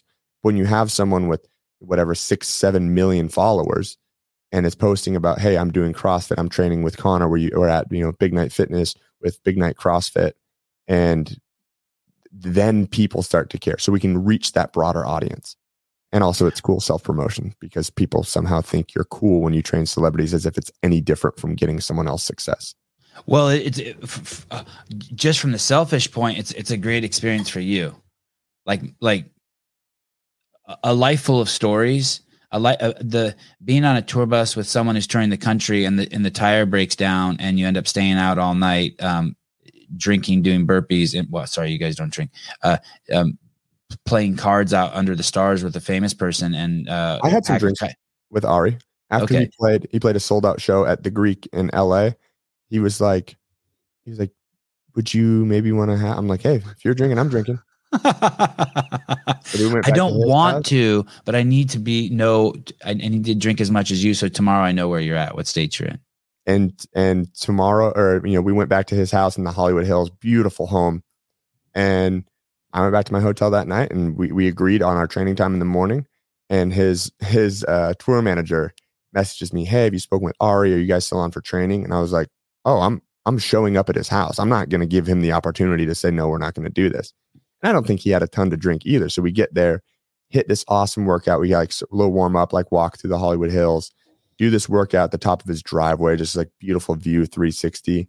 And afterwards, he's like, man, I feel good. I want to, like, my next meal, I'm going to have like a healthier meal, and let's not drink it. And it's like, great, we can, just get him on the right path. But when you start to have this divisiveness, as if he wanted to, he just sold out a show in his hometown and he wanted to have a couple drinks. If I'm like, well, we're training tomorrow. So, and it almost puts this like bad damper on it, whether it be the right decision or not the right decision. With my experience in training people, if we're on that same path, it's like, hey, maybe we're not going to take a step in the right direction tonight. Maybe we take a step in the wrong direction tonight, but I'll be there tomorrow for us to take 2 steps forward. It just opens and creates that relationship in that trust area where I don't need something from him. I'm just there with him to hang out, because after hanging out with a lot of these people, do I want to be rich? Yes. Do I want to be famous? Fucking no. Not like they are. Not have to put a show on every time you go out, not knowing who trusts you, who actually likes you, who actually wants to be your friend, who just wants something from you. I feel fucking bad for those guys. I think it was Tupac who said, fuck the fame, all I want is the money. Yeah, I mean, I don't know if that's, yes, I agree with that. Yeah. Conor Murphy, check. Yeah. So when you're called and you start working with Lauv, Lauv, Lauv. When you start working with Lauv, does he know Is he the one who's like, hey, I'd like to get someone on I can train with, or is it sort of like an intervention? Have you ever been called somewhere where it's an intervention where they haven't told the celebrity like, hey, that we're bringing like someone on to like get you on the straight and narrow? Never as much as, hey, this is going to be an intervention. More so it's, hey, like they want you to be a good influence on the dude. Yeah, here's kind of, Conor's going to come in. The guy wants a trainer, and they're like, we know Conor's done this before, so we're going to bring him in. And I'm not like, here's what you have to do, but I'm more like bumpers when you're going bowling. Right. We start to get off a little bit too far. And if I'm there, and I always use it too, I'm like, hey, you're paying me to be here, man. Use me. Right. Whatever you want. We'll train in the morning. We can do fasted cardio in the morning. We can lift in the afternoon. We'll do whatever. I'll take you to a gym. We can go to an affiliate. I'll look up a gym. We'll go to the hotel gym. Whatever you want. I'm here for it. And so you get called, and then you basically go out with Lau for 2 weeks. Mm-hmm. And he wanted to continue. He still has the last leg of his tour this week, and then plays iHeartRadio in Vegas. There's so much stuff back here. The flooring just got in for my gym. I had to record this podcast today. Tomorrow is, we actually have that the trainer kind of summit, little like Northeast trainer summit. There's just a lot of stuff we had to do, but I'd love to be on the road with him. He actually utilizes me as a trainer, listens to my advice when we talk nutrition, and, has seen, even in 2 weeks, has seen success. Other people, hey, have you been working out? Have you been training? His parents came out on tour in San Diego. They're like, have you been lifting? Like, and like seeing him, then gain more confidence from that. And it's, we just do classic CrossFit. First workout we did was 10 minutes of Cindy. I usually try to assess people. So if I can get on a treadmill, I'll have you walk for a minute, run for a minute, and you get to choose what the speeds are of walking and running just for 10 minutes. And if they have the push at the end, then I know they're a little bit more conditioned. If they're maintaining the same pace or going slower as we continue on, it's like, all right, they're pretty deconditioned. We'll take it a little bit easier, because I can't train them as if I have them for 2 straight weeks. I need to make sure he can still perform at his show that night. That's the most important, not the fitness side of it, unfortunately. So we have to appropriately dose, so I'm not just fucking destroying him. Any idiot trainer can go throw someone into a workout and make them so sore they can't walk for a week. That doesn't make you an effective trainer. In fact, that makes you an ineffective trainer, contrary to popular belief. You ever do 2-a-days with these guys? Like Dylan's like, hey, I want to do another one. Oh, Dylan was on. We would even do like a fast. Dylan follows intermittent fasting for the main reason that the easiest thing for you to eat and to find access to at 2 a.m. when you finish playing your show is nothing. So if that's on your diet guideline, and then we're sleeping on a bus and I can be there for, breaking our fast at noon, awesome. I found that to be very effective, because you don't necessarily always have access to whatever your diet foods are. Not to say it's better, same, or worse, but we've seen a lot of success in that. And a lot of people, even on the tour, his tour manager on the first tour that we went on lost over 20 pounds. Wow. From just jumping in the workouts with you guys. Just hopping in the workouts. And I would also train him outside of just training Dylan. So if Dylan was training, sometimes Mike needed to be working. And then, if Mike wasn't working, and Mike's a good friend of mine. He's actually he's my kind of ace in the hole. He's always worked at a Reebok and trained, and then he became the tour manager for Dylan Francis. Then actually James and I went out to one of his shows. It was Dylan Francis, Zed, and Steve Aoki. And we went out to one of the shows, and we were going to do a workout. We had some equipment on the side of the bus, and Dylan came out to make fun of Mike because he had like his knee sleeves around his ankles, and it looked like Uggs, and he was just, just being funny. And I just reached out and asked him, like, you want to do a workout? He was like, sure. So we went in and went into one of the green rooms. Who's this? Who did you say that to? Do you want to do a workout? This is Dylan Francis. After I was just out to train and hang with Mike. Yeah. So James, Mike, and I did a workout with some of the people from Zed's team as well. And then Dylan saw it, came out, and was like, "Oh, you guys doing CrossFit?" Or I was like, "I'll take you through a workout. Do you want to train?" Yep. This is the throwback picture. Wow. And so I brought him into the green room. I had a medicine ball that I'm squatting right there, which for some reason we were doing wall balls. We did a team series earlier, and I had to do Karen. And then we were like, oh, let's do some more wall balls. I was just like, fuck it. So the workout was, he was going to do 75 squats for time. But every minute on the minute, he had to do 5 burpees. So the first round, he did like 30 air squats. I'm like, oh man, this might not be a good enough workout. Had him squat down to the ball, talked about mechanics, a couple of things. All right, pull your chest up, drive your knees out, same shit.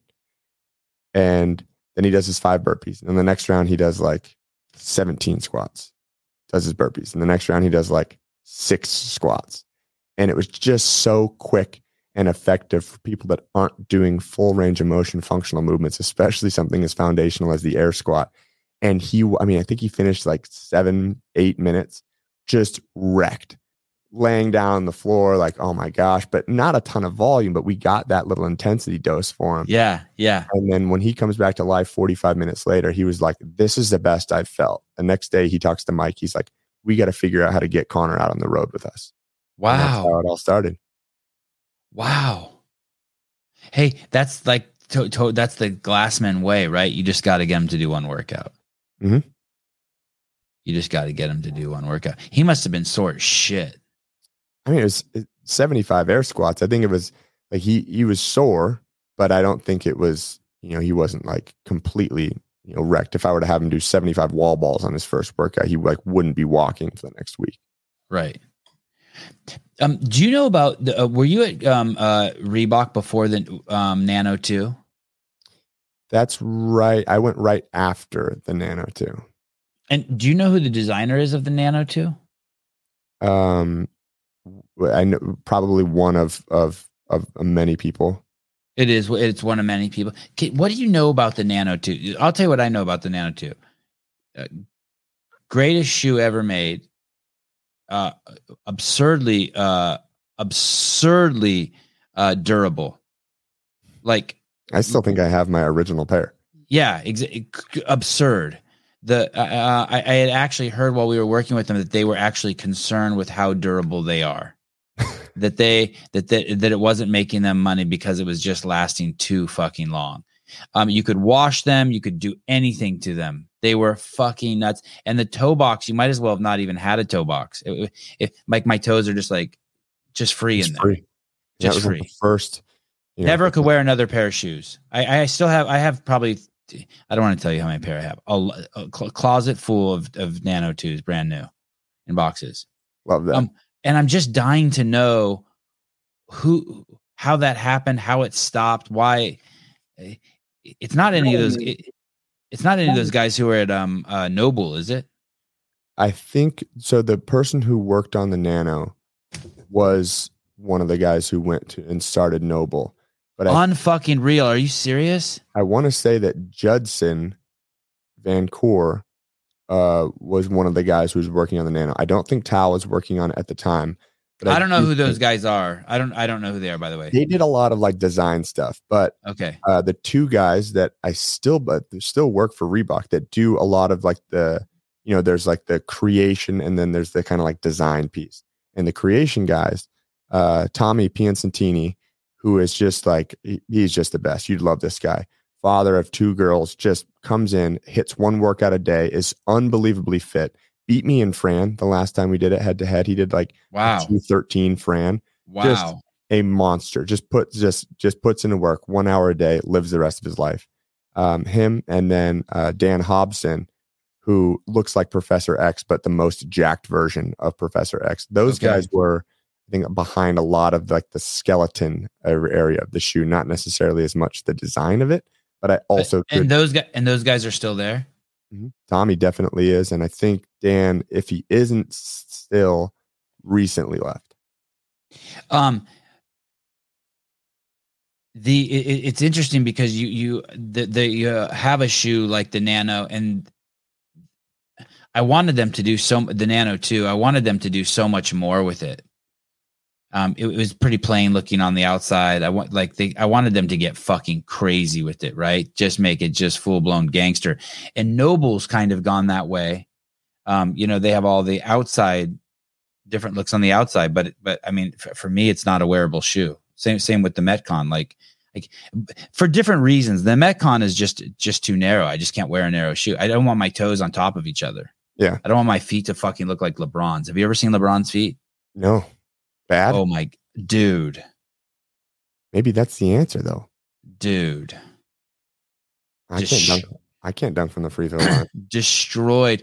His toes are so smashed together. Oh no. Oh no. Oh, that's not. That can't be. That's not his foot. No way. That's his foot. Oh no. That's not it. That's not it. Show me. Hey, dude. So my kids are always barefoot, right? But they play tennis and they wear tennis shoes, special tennis shoes, and they're so fucking pointy at the front. I am blown away. That has to be photoshopped. What's his pinky toe doing? What it wants to do? It's going against the grain. It does not want to be there. Oh my goodness. And we're talking about just a superior athlete. I don't know. Okay, maybe we don't need toes. Maybe that's the point that we can take away from this. Maybe I don't like the direction you're taking it. Hey, there's only one person's foot I've ever seen like that, and there's only one LeBron James. And so the correlate right now, 100% of the time, fair enough. If your feet look like that, you're Science. a superior athlete. Science with Sevon and Connor. Look up correlate. I'm just fascinated by that shoe. There's another brand of shoe named Victos. They have a shoe called the Core One. I heard that. Say it again. I've heard of those. Haven't worn them though. Yeah, the Core 2 is kind of a disaster. It's so thick and mushy, and it's just not. But the Core 1, but it's not nearly built as well as the Nano 2. I can go through a pair of Core 1s like I don't even wear shoes that often. I can go through a pair of Core 1s in 3 months. But yeah, you see the toe box. I mean, it's the fucking Nano 2. Yeah.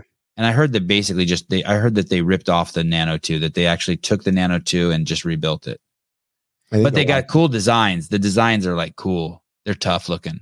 Yeah. I like that. I like the Nano 2 so much. I usually keep it. Yeah, those are nice. I just got some more of those, the white ones. I would just love to know I just would love to talk to someone extensively about the Nano 2, how many they sold, why they stopped making it, why they don't go back to it. Was it really the best shoe? Is it just me? But I've never heard I don't hear anyone say anything bad about the Nano 2. We can make that happen. I'll set you up with those guys. And if it's not them, they know exactly who it was that was in charge of it and all of that. Yeah. I'd love to know all about it. I don't understand why everyone should be just making sure. I mean, there's people who like the Metcon, but you can find tons of people who don't, like me. Like my foot just doesn't fit in there. Mm-hmm. It just doesn't. It's like regular size condoms. They just don't work. I just don't fit in there. What's a condom? Yeah, right. Good answer. St. Tom. They don't sell those on St. Thomas. Oh, I don't think so. So tell me all the ventures you have. You have Big Night Fitness. Mm-hmm. And through that, we have Big Night CrossFit, we have affiliated Big Night Live, which is this incredible music hall / club. So we run fitness events in there. I'm also trying to push for CrossFit to do the final open announcement there. You have to see it. This place is beautiful. What city?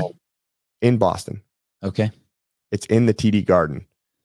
Can you move it to another city? No. Okay. No, you got to come back to Boston. Simon. Okay. All right. Fine. We got to get you out of California. I cannot. Well, I can leave California, but it's not to go to Boston. No, you're going to go to Idaho, huh? Something. It would be like I would never ask anyone who's trying to leave Boston to come to California. Oh, I can't. These fucking nut jobs. It's it's amazing. So we've affiliated that as a CrossFit gym. We run some benefits. We ran a CrossFit workout to raise money for the Navy SEAL Foundation through the Boston Frogman Swim. That's cool. Yeah. You're going to get canceled doing that shit there. Oh shit. That's a dope venue. This is a few of our venues. We have the Grand, we have Memoir, we run all of these fitness classes, and it's everything. It is, I could sit and talk about why CrossFit is more effective, and I can define fitness, and I can do all that stuff that none of these other fitness disciplines can. But if you're going to get 60 people, we've had 100 cycle spin bikes inside of a club and ran 3 sequential classes, having 300 people go through there with just the most energy going through, in a nightclub, CO2, lights, everything. It's fun. It doesn't have to be as regimented as what I need everyone to do, but fuck, if someone's going to do it, it might as well be us.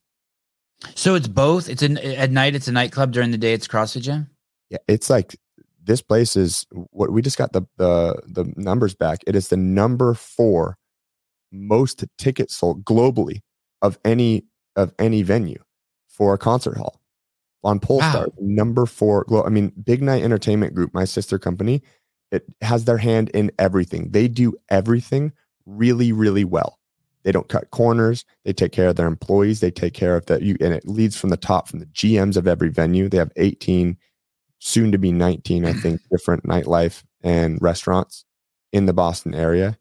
And they're just so well connected through everyone and everything. It's amazing. And so go ahead. No, you go ahead. Sorry. So when they brought me on, why we even have this relationship is because I had trained some of the DJs that come through their nightclubs. They were coming to Reebok before going out to do the dinners and to do all of that stuff. And that's when Randy, my business partner, the owner of Big Night Entertainment Group, co-owner with Ed Kane, came out to Reebok. And then I've trained them. I've trained his son. I've trained their DJs. Our producer here, Hurley, we work out Tuesday, Thursday mornings here in our little gym inside the office. And so that's how we got connected and started doing a lot more, actually offering to any of the artists that were coming into town, like, hey, if you want a free outfit from Reebok and a free workout, we've got you covered.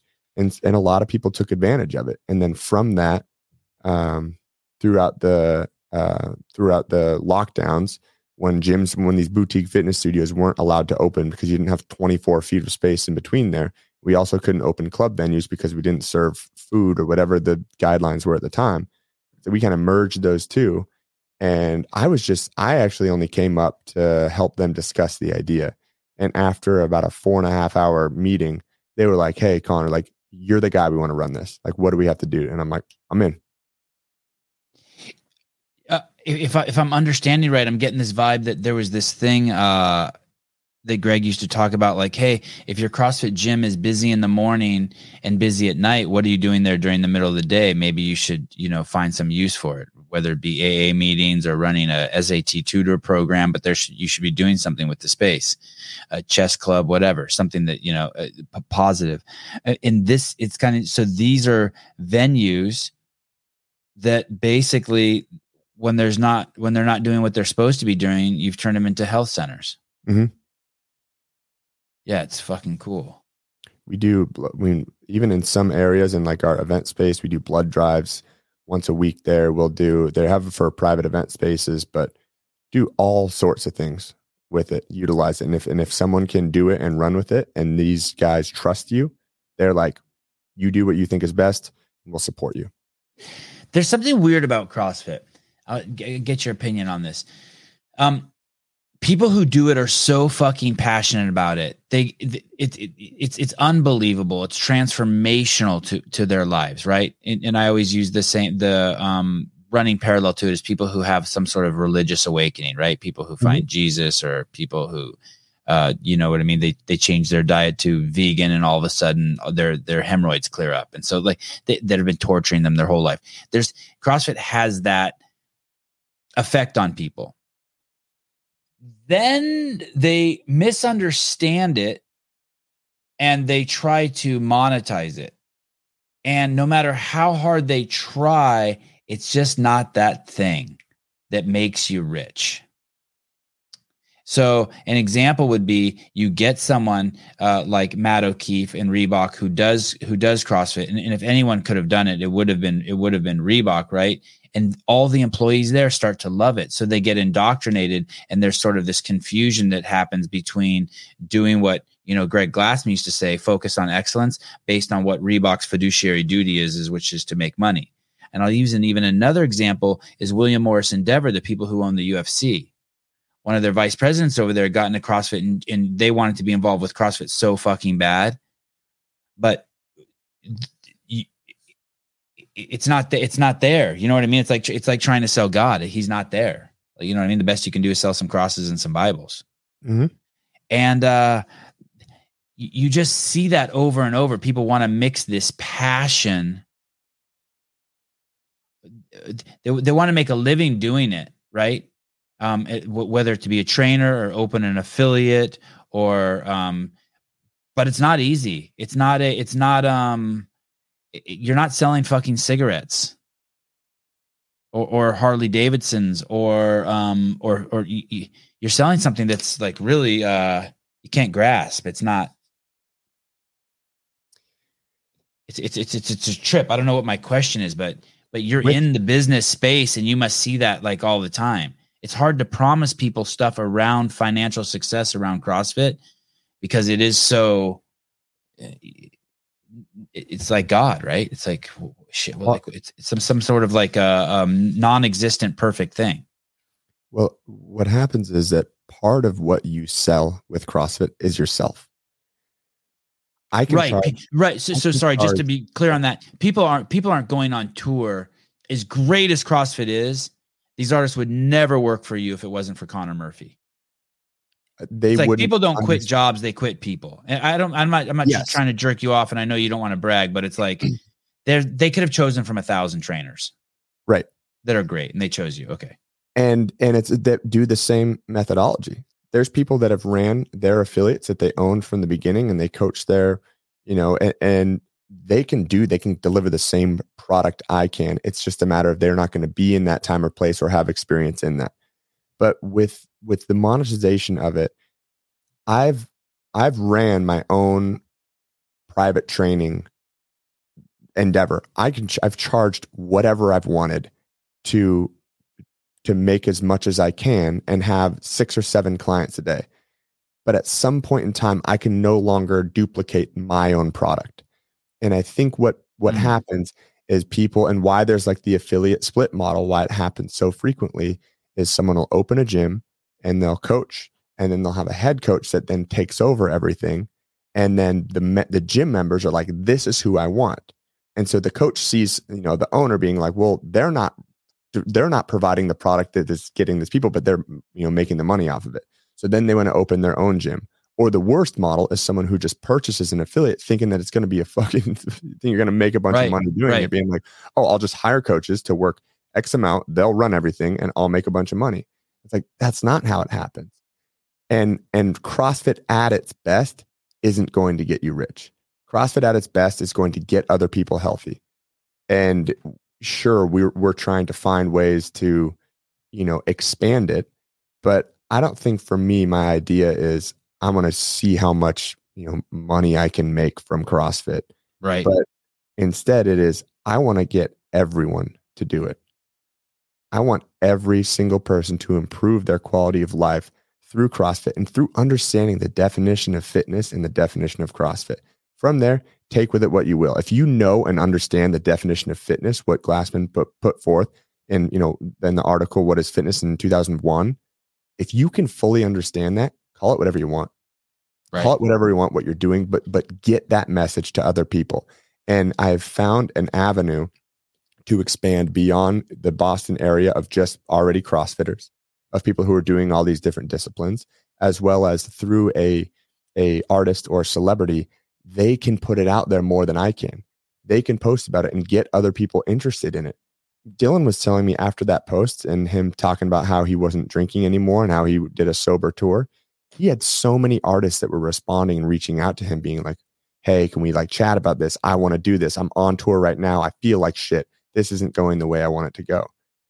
But when people try to sell it, I always think when people try to deliver this package, it always just gets diluted. You're not really selling, I don't know. I don't think. Well, you nailed it. People kind of have to come to you. I don't know. I mean, we'd have to ask the Mormons. I don't know if the door-to-door model works. You kind of have to more sit in your church and just kind of have a close friend that really preaches it to you, and for you to be able, you have to be. You have to be desperate. Like you're not desperate. Not the right word, but you have to be in a situation like you're saying. Someone's on tour and they've all they do is in their off time is drink and hit the vape pen. and they're like, fuck, this sucks. It's funny because people fucking I don't understand it, but people are vape penners. Like Ari would finish the workouts and like hit his vape pen. Like, when I was in college, I used to work out and then smoke, and I had some real concerns about that because I would figure that probably it's worse than just regular smoking because all my lungs are fucking wide open, capillaries are fucking wide open, like the whole, I don't know what the biology is, but something was like, man, I'm really hitting this cigarette deep right now. It's like I worked out and now I've set myself up for a real fucking bad case of fucking emphysema or lung cancer. Yeah. If there's, it is interesting that you go on tour with in an environment where there probably are vape pens and you're supposed to be a good influence on them. You really do not let those people don't pick up any of their habits. The vape pen is it's bad. It is the most addictive thing I've ever fucked with. I've fucked with one before. It's scary. It's very scary. Did you ever smoke? Did you ever do any nicotine? Yeah. Chewing tobacco. Yeah. Military. Yeah. I don't know. There was just something nostalgic about it. It's super addictive. That's the thing with the vape pen. The nicotine's crazy. I cut it out when I was competing. And then I remember I used to run this training camp called the Training Grounds at Reebok. We would invite every person who qualified as an individual to the CrossFit Games to come out and train with us for like a 2-week or a month period. I remember that. And I would bring in Chris Hinshaw. I would bring in Durante, Chad Vaughn, Wellborn, Mark Bell. That was you who ran that? Mm-hmm. Yep. Austin tasked me with creating the best training camp for these people, and Reebok supported it. So yeah, I ran that camp. Wow. I can't believe how much shit you've done. With the support of, a multi-billion-dollar company behind you. But yeah, that was, I loved that. And we still have great memories. I mean, I still stay in touch with so many different people with Pat Vellner, like the connections that you make out there with, every different athlete. Now, so back to the story. I hadn't been chewing tobacco because I'm competing in 2017. I made it to the games with Team Reebok CrossFit One. I just rode the coattails of Austin Malleolo and Spencer Hendel, two people that were significantly fitter than me, but neither here nor there. And Albert Dominic LaRouche, ADL, the French Canadian Superman. This was the team after me, but he comes in from a road trip with Paul Tremblay, who is just a fucking absolute beauty. Albert Dominic LaRouche and I think one other Canadian, and ADL just had a fat chew in, and I was like, oh, maybe I can still do this and train. And then I found out there are some other CrossFit athletes, high level CrossFit athletes, that every now and again will pack a lip, and I'm like, hey, maybe it's not so bad all the time. And then, of course, I was on a seminar and I was working with Joe Westerlin, and he's like, a lot of people talk about the lip cancer from tobacco, but here's this book. And so, I read The Sugar Blues, and it talked about how the sugar was actually more responsible for the cancers than a lot of the actual tobacco, and the people that that's an incredible book, by the way. Anyone who hasn't read Sugar Blues, you have to read Sugar Blues. It's such an easy read. Okay, sorry, go on. It will very much, and it's super easy, especially relative to a lot of the stuff that's on similar topics. But yeah, so I still, like, every now and again, they have these new little things called Zyn packets. They're just like nicotine pouches. And every time that I'm, I also do some stuff in private security. And so if I have to stay up all night, like, instead of chewing tobacco, I would like try to put one of those in, but it would just make me feel like shit. So, I'm just, I think I'm off it. Yeah. I fuck with those. I tried those Zyn things too. I think they're so fucking addicting. They're so addicting. They're so addicting to where I'll put one in and be like, I feel like absolute shit. And I'll take it out and I'll be like, well, I'm going to put another one in to see if it feels any better. And like, it's not, it doesn't, but. Dude, I have friends who wake up in the middle of the night and pack one. Oh no. And then go back to sleep. I feel like, I don't know if That's crazy, dude. I don't know if I have an addictive personality or not, but like, I would get to that point and then cold turkey. I would be like, if this is how obsessed I am about something, I I'll snap. I won't do it anymore. Yes, Bruce, Sugar Blues. Great book, dude. Such a great book. Crazy. Blow your mind. Mm-hmm. Such a great book.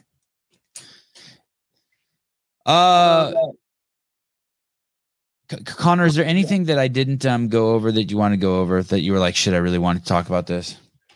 I think just stressing in that people are afraid of the CrossFit crazies, and the CrossFit crazies are afraid of like the nightlife and partiers. And I think these worlds don't have to be mutually exclusive. I think that you don't have to, if you're like a nightlife and party person, or you like to go to these shows, or you're influenced by these people, know that there is a better quality of life by just adding in constantly varied functional movements executed at high intensity, meats, vegetables, nuts and seeds, some fruits, little starch, no sugar. We know that, but sometimes it's a scary barrier to people because they see the Matt Frasers and they see that like the amount of super committed and dedicated people to look like Greek gods.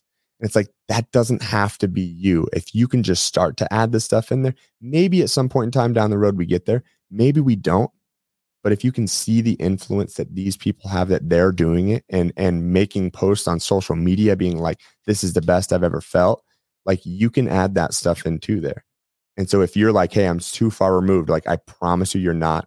Go to your local affiliate, go to literally just Google CrossFit. If you don't like the gym that's there, probably just go to one that's the next closest one. And it will probably be the opposite of what gym that you were just at. So it's, and you can just go take your iPad or your phone and go to any fitness facility and just start feeling around in the dark. I mean, that's how a lot of us started, right? Yeah. And I think there's definitely a more optimal way of doing it. But my first workout was ring dips and pistols. And I was like, whoa, I can do this stuff. That's really cool. My second workout was Fran.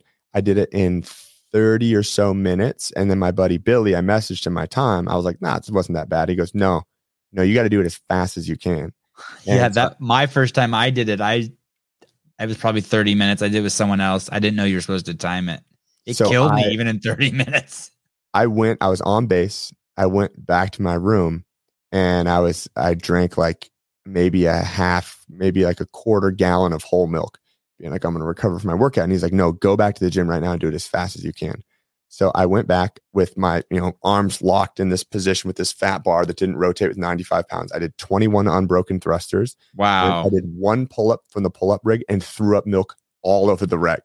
Awesome. And I was like, yeah, this is, that got me. And he's like, yeah, maybe skip the milk next time and then we'll try it again. But yeah, definitely more optimal ways of doing it. But fuck, I was addicted. I loved it. I used to watch Freddie Camacho over at One World CrossFit. He would work out and he had a beer cooler there and he would drink a beer right after. Yeah. And I used to trip on that. I'm like, wow, how's that guy do that? But as time went on through my CrossFit career, there were many, many times. I bet you I've drank during, like, had people over, watched a UFC fight at my house. People leave at 10 o'clock. I've had, 5 drinks and I go in the garage and work out.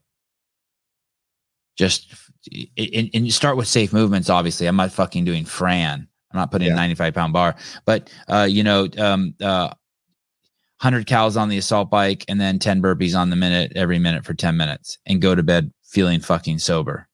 Thank you. Yeah. There's no, and I just bring that up because there's no reason to be afraid. You have to do both. You have to fucking be exercising. Yeah, life is so much better. I cannot imagine people do you ever trip on that? Do you ever wonder what it would be like if you didn't exercise? It'd be so weird. I can't imagine. And what fucking kills me is that usually it's those people that need it the most that are just like, I'm too far gone. And you're like, you're giving up? Yeah. If you were to say, hey, Connor, you're going to live one more year with your current fitness level and you can make it the best year possible, or you're going to live the rest of your life sedentary, you can't move or work out. I'm taking 1 year. Easy. Hands down. No questions asked. Wow. It's not for me. Someone could become proficient enough too, like in a couple weeks. Even if like you're like stuck on the couch. Have you ever had have you ever had a client who's in like pretty hardcore decrepitude? Like, I had 7 clients that have lost over 100 pounds. Holy shit. Wow. So they come in and their vision of their burpee is to lean on the wall and then push themselves back up. And then by the time you're done with them, they can lay on the ground and get up by themselves. Yep. Yeah, that's fucking nuts. And you must be so proud of that. Stuff well beyond that. That's the coolest shit I've ever done. Unfortunately, that's not what people want to, that's not what gets 100,000 views on social media rather than some artist training. But that's fucking cool. Like that, giving people their life back is fucking awesome. And it's not, sorry, I don't want to say I've had these clients. These are people who have come into the affiliates. Sometimes I've worked on with a one-on-one basis. Sometimes they're just members of the gym and I get to be a part of their fucking journey. And that is so fucking cool to think that you can give someone that, like it's fucking powerful. Yeah. And you don't need to be the world's best trainer. We talk about it before. I know James just commented on here, but it's the level 1 kernel. You have enough in there just to get people to squat, deadlift, and press, and you can change their fucking life. One workout, and then they're taking a step in the right direction. And they might feel the best they've ever felt, and then you can continue that in the momentum. But a lot of times the people have to hate themselves or hate their quality of life enough to go through all the hate that it takes to change it, to go through the miserable days of waking up early, to get that stuff, to just be so sick of living that lifestyle that they're willing to make those sacrifices to change it. There's people who come to my house who can't walk in my backyard because they'll trip and fall. They can only walk on unpaved areas. Yeah. You imagine? Because they shuffle their feet. No, I trip on that. But I do remember when I did when I first started CrossFit and I started being proficient at muscle ups.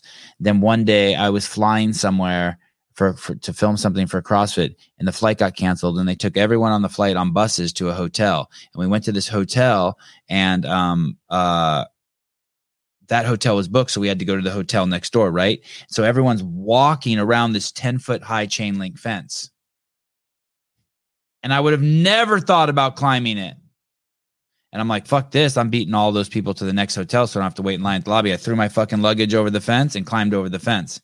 And that my whole world was different because of CrossFit. I can't tell you how influential that was to me. Like I saw the whole landscape, but imagine not being able to walk in someone's backyard because you're going to trip over a dirt clod and fall down because you're so fucking out of shape. Something that Glassman had the ability to do that I'm trying to work on is he could be so fucking brutally honest to someone and say, like, you're going to die before your time. You're overweight. You're obese. Your quality of life is shit. But then followed with I can help that. Right. I can help you with that. If you're fucking sick of being embarrassed every time you get on a plane because you know the person next to you is going to be pissed off because you're spilling over into your seat. If you don't like that, I can help you. So it's not like they're making fun of someone. It's not like they're in there trying to like talk shit. Oh, I'm better than you. No, that's not it. But if you're so sick of this, I've got the cure. I would see him do that. Hey, that reminds me of something else that you brought up earlier. The brutally honest thing. I would be somewhere and there'd be a group of affiliates and an affiliate would be like, Greg, don't you think that you should put restrictions on number of affiliates in cities? And Greg would be like, well, why would I do that? And he goes, well, because someone opened an affiliate down in the town or in the 5 blocks away from me, and all my clients left and went there. And Greg's like, well, that's because they hate you. And you just be like, oh, fuck. Just like, and everyone's like, and it's kind of an interesting thing. People don't leave jobs, they leave people, right? They don't leave gyms, they leave people. And it's like, yeah, he could be brutally honest. He could be, but man, like, don't start the story. Don't open the door if you're not willing to be around people who are brutally honest. You're on the L1 team, and I try to convey this to people, and I can't really. Maybe you could shed some light on it. The feedback, the brutality. It's not from some people. Being on the L1 team would be, or on the seminar staff at CrossFit Inc. would be unbearable to them because of this high level of feedback that you guys give each other, right? I mean, it's like a knife that's always sharpening itself, right? And it's from your friends. It's from like just beating on you. Feedback from fucking James after like every like lecture, and it's like, hey, like when you said this whole rant, like, stop, don't fucking say that. You think it's cool, but like you're trying to give a lecture to impress the other level 1 trainers. Give the fucking material lecture. And you're like, yep, you're right. Got it. And then good to go. We go, grab a beer together. We go get a workout together. I mean, it is like, you have to be humble. Was that hard when you got on the L1 team? Just getting feedback after, like, you're like, hey, I hit that one out of the park, but you still get feedback. Mm-hmm. That was hard. And I was in the Northeast as a trainer. So the Flow Masters are Austin Malleolo, James Hobart, Denise Thomas. It's like 3 people I work with every day. Like, I'm going to see them and coach class with them at Reebok on Monday. Yet we worked a seminar at Reebok over the weekend. And they hold true to the message. There's been some Flow Masters I've worked with. They're like, hey, thought you did it, thought this was a great job. And they're not afraid to give stylistic feedback, to where if I gave a lecture verbatim and everything was good, it's like, hey, here's some new things I want you to try too, to continually improve. And that's why I fell in love with CrossFit. And that's why I fell in love with coaching, because you never have it. You're never good. Oh, got it. Now I have this degree. Now I'm a good coach. It's like, no, you have to be humble and you have to be willing to take feedback and continue to learn in order to get better, in order to be the best coach. I thought I was the best coach in the world when I was coaching at St. Thomas. Why? Well, because CrossFit's fucking effective. And if you do these things, even if you don't do them well, your clients are still going to see really good results. Yeah. The level 2 or the coach's prep course at the time. And again, this was before I knew Austin, James, Eva Claire Sinkowski, Jen Hunter Marshall. And after day 1, I was like, maybe I shouldn't be coaching anymore. I don't know anything. And it was another one of those moments that just, instead of me taking it for my ego, it was, all right, I'm going to learn. I'm going to learn everything that these guys have to teach me on day 2. And then I'm going to take it back and I'm going to continue to learn. And then I took it back, and my clients, the members of the gym, knew. It was actually Chris and Jen Irwin who were like, you got to go take this course. And once that happened, there wasn't an amount of information that I didn't want to read or I didn't want to know. It's like the more you know, the less the more you think you know about something, or the more you learn about something, the less you realize you know. Right. And there's no amount of information that will have me satisfied on this. And there's so much information out there, and clinical trials with things, people that you start programming one way and you see how the results are, not just knowing you have it. And that's what drives me nuts about a lot of the online programs, the people that are doing all the paid promotion behind these. Like, this is the best program. It's like, just take care of your clients. You don't know everything. You know an effective way. This has worked for some people, but be willing to learn, because then if not, and it doesn't work for them, then it's their fault or they were doing something wrong. Like, Josh Bridges takes the piss out of a lot of those programs too. He goes, let's not forget, guys, at the end of the day, we're all just selling CrossFit. Like, yeah. He really pounds that in. He's really loyal to the brand, the methodology, to his roots. He's another guy who had an incredible, career in the Navy, and then he had to do something else, and he found something that he's good at. He's dedicated his life in multiple ways for competing, and now with the programming. And I mean, he's stayed doing it. It gave him, the ability to, it's like a second chance, a second career, rather than only thinking you're pigeonholed into this. I mean, it's life-changing stuff. I wouldn't be here today if it wasn't for, we can go down as dark as you want down that alley, but I would not be here today. One, in the position that I'm in, so fucking fortunate to be where I am. But it is because of what I've been able to do with CrossFit, because of my passion, because that level 1, because following.com, the articles, the quotes that were on there, it's like it got me sucked in. And it's amazing. What do you mean when you say that? Was stuff going to get really dark in your life before you found CrossFit? Like, what do you mean? Like, were you suicidal, or drugs, or alcohol, or unprotected sex? I never used, we'll stick with the first ones. I never used drugs or alcohol. I'm not a big drug person. I've never used alcohol as like a coping mechanism. It's always been fun for me. But when I wanted to be something so bad and it was taken away from me that I didn't think it deserved to be, I got to a point that the Navy, you're talking about being special forces in the Navy. Yep. And you do stuff, and you have your old instructors vouching for you and other guys. I just unfortunately went to a funeral a couple months ago and met up with an old friend that I served with. And he's like, oh, you'd be we all know you'd be XYZ, you'd be this now and that. And it was fucking hard because you dedicate yourself to something and then it doesn't happen. And it's like, hey, great. You did all the stuff that you were supposed to do to get here, but fuck off. And I didn't know what I was going to do from there. That was, I made that my identity, and I had to pivot. And there were, at that level one, if those trainers would have been more standoffish and not as caring. Spiel and Zach Forrest. Zach, Nadia, Preston, Josh Everett, Dave Castro showed up day 2 during the day 2 workout. Kristen Clever, who had just won the games in 2010, just showed up to hang out with some of the other people. Like it was cool. And there was so much care, and it was more care than I had ever received from the Navy. And obviously you have your brotherhood and you have everything, the people that I still stay in touch with. I've helped other people train to go through training, to go through buds that are now SEALs. Like I can still help with that. But if I didn't have something I was good at and something I was passionate about, suicidal is a weird thing to talk about, because I was never like hey, I'm planning it out, but I was always like, hey, if it all goes wrong, if I don't find something, or you get into these deep thought process of, if I didn't have my parents or I didn't have that, it probably could have been something I really considered. But it was, or maybe taking just abnormal risks. Yeah, putting yourself in situations. Yeah, it's like fuck it. And you do have a little bit of that in you. You on one level, you're a very sober person talking to you, but there's also this. You're all or nothing guy. All in. Yep. All in. Yeah. I'm either in or I'm out. Yeah. So you don't want it to be something like you don't give a fuck, because then you'll be all in with I don't give a fuck. Right. And I have been before. Yeah. Wow.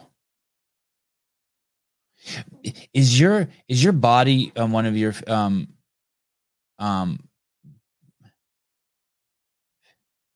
sure if I'm going to use the word favorite or best tools to use to help your clients? By that, yes. I mean, yeah. Oh, wow. Okay. I'll answer this question because so many people fucking avoid it, and they always have this like politically correct answer. I know. I was trying to be safe asking. Thanks for fucking just pulling the cork off my bullshit. Thank you. Do you need to be fit to be an effective trainer? No, but you fucking should be. And if you are, it's going to help you. It's not going to not help you. The most successful it's going to open more doors to new clients. It's going to open more. And, people always talked about this with Glassman being like, well, he doesn't do it. And it's like, there's a whole lot of other stuff going on there, but I'd be willing to bet right now, CrossFit would be further in advance, more people doing it if Greg looked like Rich Froning. If the product that he was pushing and selling, I think it would be further. I don't think it needs to be, and I fucking would never try to take away anything that Glassman has done, the most revolutionary person in health and wellness and fitness that there's been of our time. But if he was fitter, more people would be doing CrossFit. And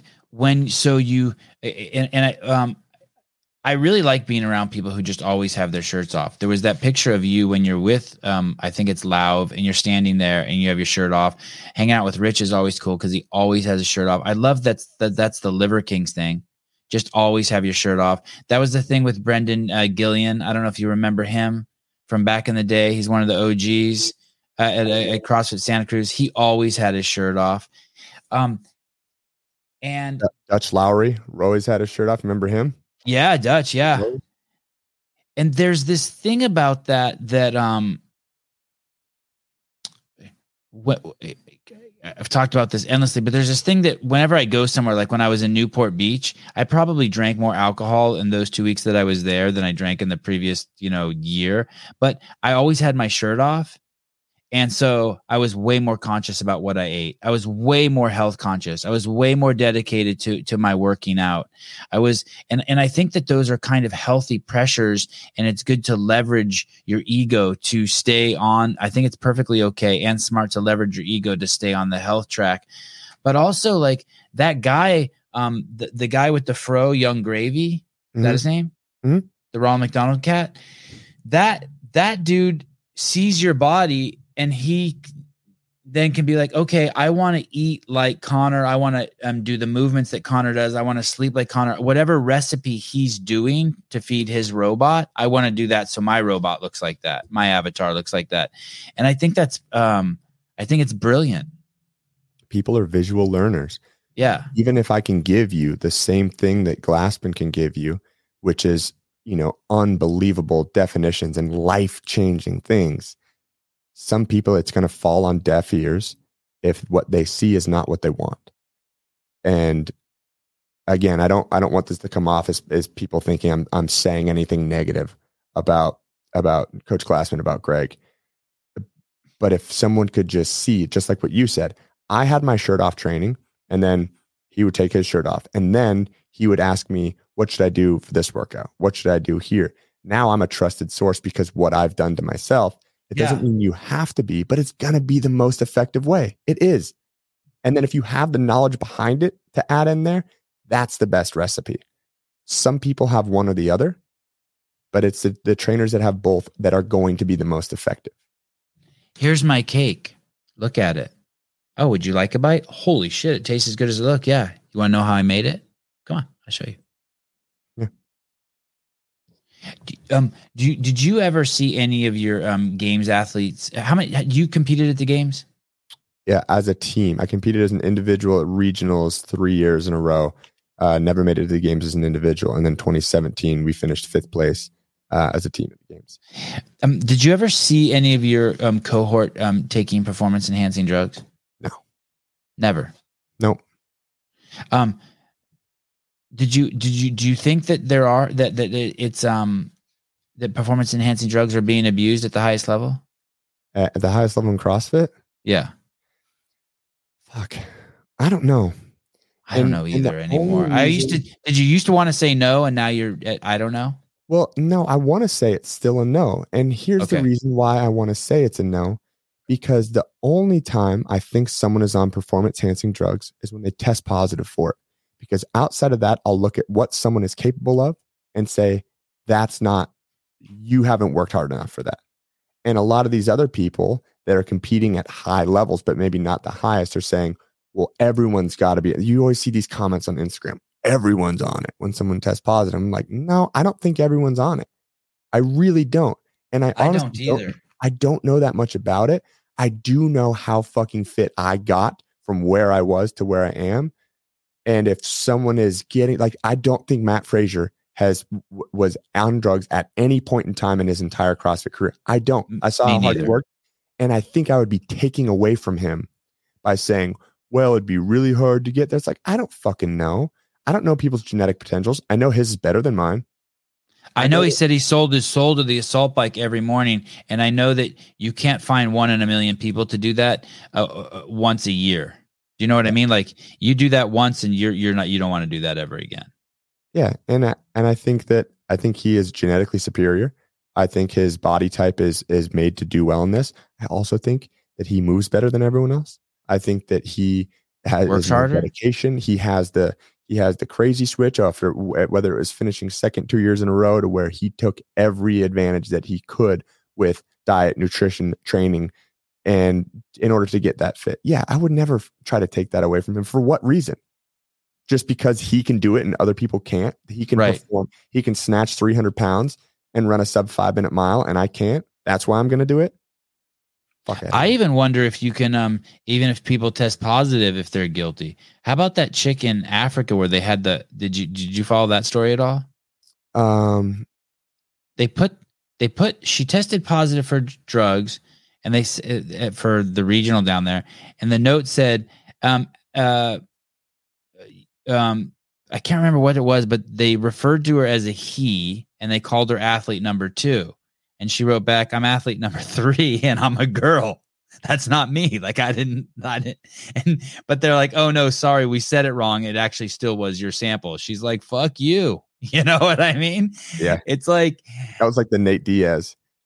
What would happen with him? You remember that when UFC was like, oh, you've tested positive for banned substance. And he was like, fuck this, fuck the UFC. I've never put any of these substances in my body. Like, goes so hard. Bang, no. And then it comes back that it was in this vegan supplement there was something that isn't performance enhancing but does make you test positive for it. Oh shit. It wasn't like it must have been something. He's like, fuck it, fuck everyone, fuck the UFC. I didn't do this shit. Just awesome. So I think I on. do vaguely remember that. It's weird in the UFC when someone tests positive too. It feels like it's not a big deal. Like it just kind of just like goes away. Like how he may not fight. I remember when Sean Shirk tested positive and then BJ Penn smashed him anyways. I don't remember. That was a little bit before I was into it. Because that was when BJ Penn was doing CrossFit. Yeah. Fight Gone Bad, right? Mm-hmm. Made for BJ Penn. Absolute miserable workout. Yeah, I did take my shirt off around Hiller and Hunter. That probably wasn't good for me psychologically. I appreciate you coming on, dude. Good. This is probably obviously the most I've ever chatted with you. It's really cool. No, I really appreciate it, Savon. Thanks for having me. If you ever have questions or anyone listening to this has any like just genuine questions about training, CrossFit, private training, celebrity training, whatever it is, like reach out to me. I'm here to help. I'm not just sure I would love to be wildly successful and have my, company explode, but I'm here for if you want to help people and that's what your goal is, like I'm here for it. And where would they at Conor just DM you? Yeah, DM me at Conor T Murphy.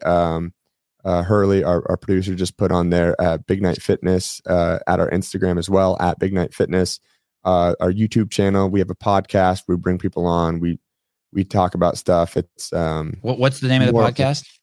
At Big Night Fitness or Big Night Fitness on Instagram, and we get to interview some cool people. It's just all around fitness, and we're just. We found an avenue that we're found success in getting people to train and getting people to move, and we're going to keep going on this until the wheels fall off. So, what's your producer's name? Peter Hurley. Peter Hurley. Have you seen the other Conor Murphy on YouTube? Don't no. Yes, I've seen him. That fuck. Why? I watched 2 of his videos yesterday. I really enjoyed them. You're not a fan? No, I'm not a fan because people will reach out to me thinking that I'm him. No, I'm not the guy getting girls' numbers for taking my shirt off in Santa Monica Pier. So this guy, so quick story. Do you remember the Watt on the Waves cruise? Yeah, I can't fucking believe you. That was you too? Yeah, that was Austin and I. That's so we savage. Minority owners. Incredible. It was one of the wildest experiences I've ever had in my entire life. Wow. But this kid Conor Murphy reaches out and he's like, hey, I have this many million followers. I'd love a spot on the ship. I'm like, no, and I have like, it's my fucking Instagram on the, on Watt on the Waves. And I was like, no. And then one of the other partners in it was like, well, if he promotes it, do you think it could help for the future ones? And I was just like, I don't want this fucking kid on here. But then I ended up being like, it was like a week before. I'm like, here's a promo code, do a YouTube review afterwards, and we'll go from there. And then obviously our second cruise got shut down by the pandemic, but that was it was so fucking awesome. The entire pool deck lined with rowers, ski ergs, assault bikes. The whole basketball court had dumbbells, kettlebells on it. We had 2 pull-up rigs built on there. We had sandbags on the helipad. Just classes going on nonstop. And then in the afternoon, people were just having themselves a good time. Any chance of it start? Is the pandemic? I think I saw Joe Biden said the pandemic's over, even though more people are, it's spreading faster and dying. More people are dying than ever in New Zealand and Australia. Yes, I think it's funny. Is it over? Can you do cruises again? Well, I think we just need to make sure that people want to go on the cruises. Right. Remember, that's where it all started, right? Remember that ship off the coast of Japan? Yes, the pandemic is over. Holy shit. Have you seen this interview right here? No. Don't watch it. Okay. I just can't watch any of the political stuff anymore. I'm in my lane. Good on you. It just gets me too fired up.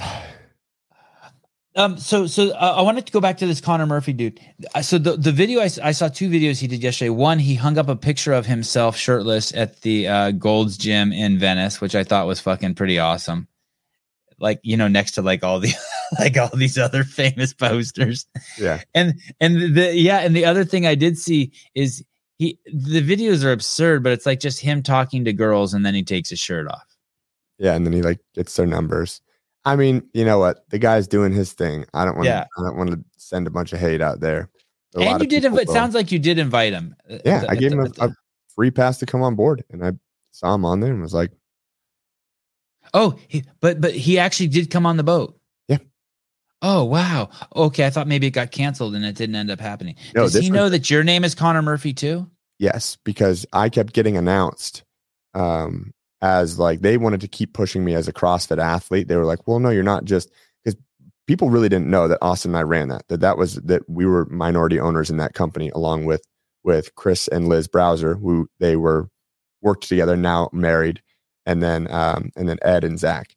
It was all of us. And Austin and I ran it from the top down: programming, equipment order, logistics, every single thing, the difference in the menu. We brought E.C. Sinkowski to come on and did a full different menu, because as opposed to getting 9,000 pounds of flour for it, it was a lot more protein heavy, and it was so we did that entire thing. And so, but they were like, oh, people still like you as an athlete. I'm like, no one's going to go on the cruise because of me. Sure, I can coach a couple good classes, but I need to make sure that everyone else is going to be at their position at the right time.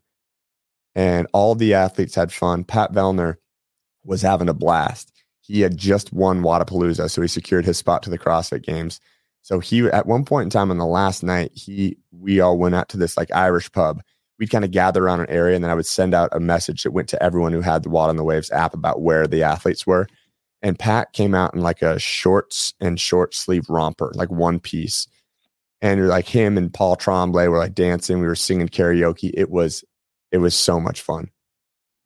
So there is a chance it could come back.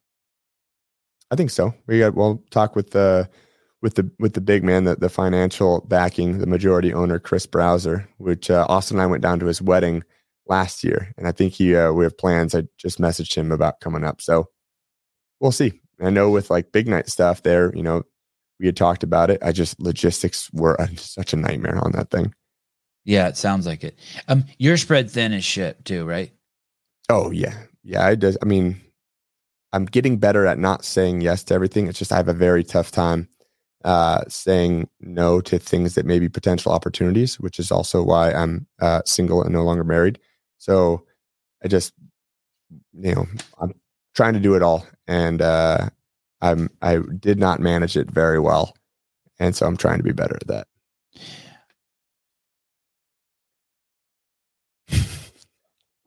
I think your 30s are your years to just fucking grind. It sounds like you're doing everything right to me. I just put my head down and went from airport to airport with my camera from when I was 30 to when I was 40, and filmed and shot and did every fucking thing I can. And it paid off in spades. And I think you sound like you're doing everything right to me. Trying to. I mean, sometimes the day-to-day stuff, I think overall, it's just the what's going on with this company, the amount of support that I have, even just in here, having, Hurley be here to any time that I'm going to interview someone. I went and, trained one of the artists that was in town, and I'm like, hey, do you want to come record a podcast? I'll message Hurley. He'll get to the amount of support system that I have in order to continue to grow this and to continue to spread the word of CrossFit with the seminars, with Big Night CrossFit, and just, highlight just movement in general. I think I think as a company, our head is in the right place, and we just got to keep going. At every stage in my life, I wonder if you relate to this. Sorry, I'm keeping you on long. You got some minutes? Yeah. At every stage in my life, there was someone who wanted more security in a partner of mine, whether it was a romantic or business. They wanted more security than I was willing to, than I wanted in my life. Meaning they wanted to use the money to buy a house. I wanted to use the money to buy more camera equipment so we could maybe buy 4 houses. You know, they wanted to settle down and have a kid and get a job with health insurance. And I wanted to dig further into being an entrepreneur, make a bigger movie. And everywhere along, or even crazier, which I think is even more apropos, we would go somewhere and we would be there to work, and we would only be there 7 days, and they would have scheduled 5 days of work and then 2 days of like hiking because we were in the Himalayas. And I'd be like, nah, I'm working the whole time I'm fucking here. Came here to fucking work. And throughout my life, I lost all those people. Now, when I look back at them, Conor, and I'm 50, I have security, and they don't.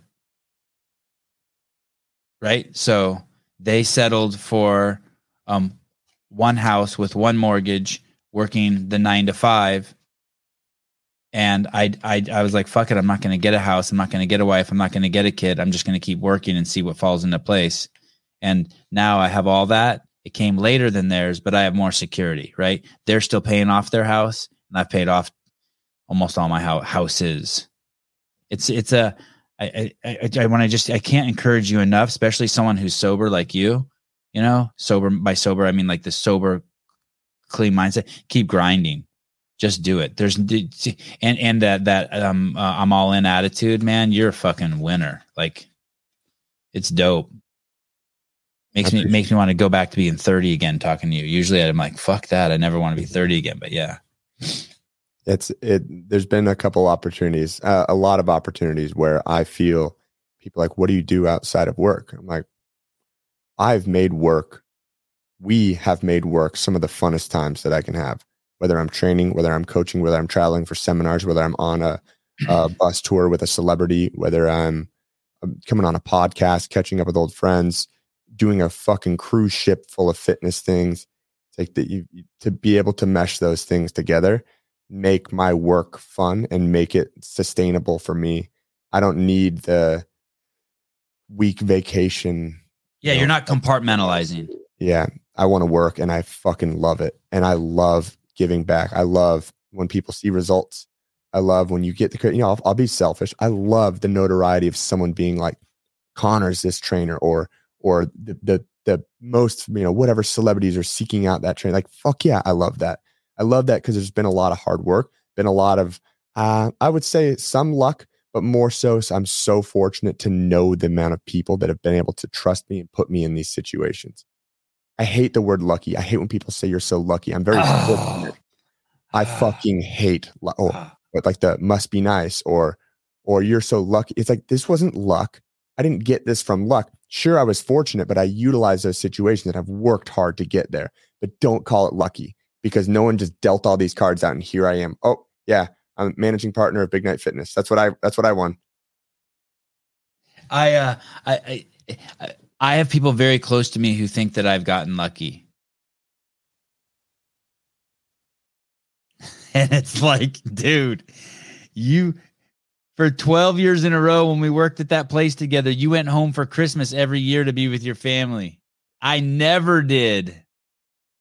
And and I have a great family. So like, I'm like, I was lucky, huh? You fucking ding dong.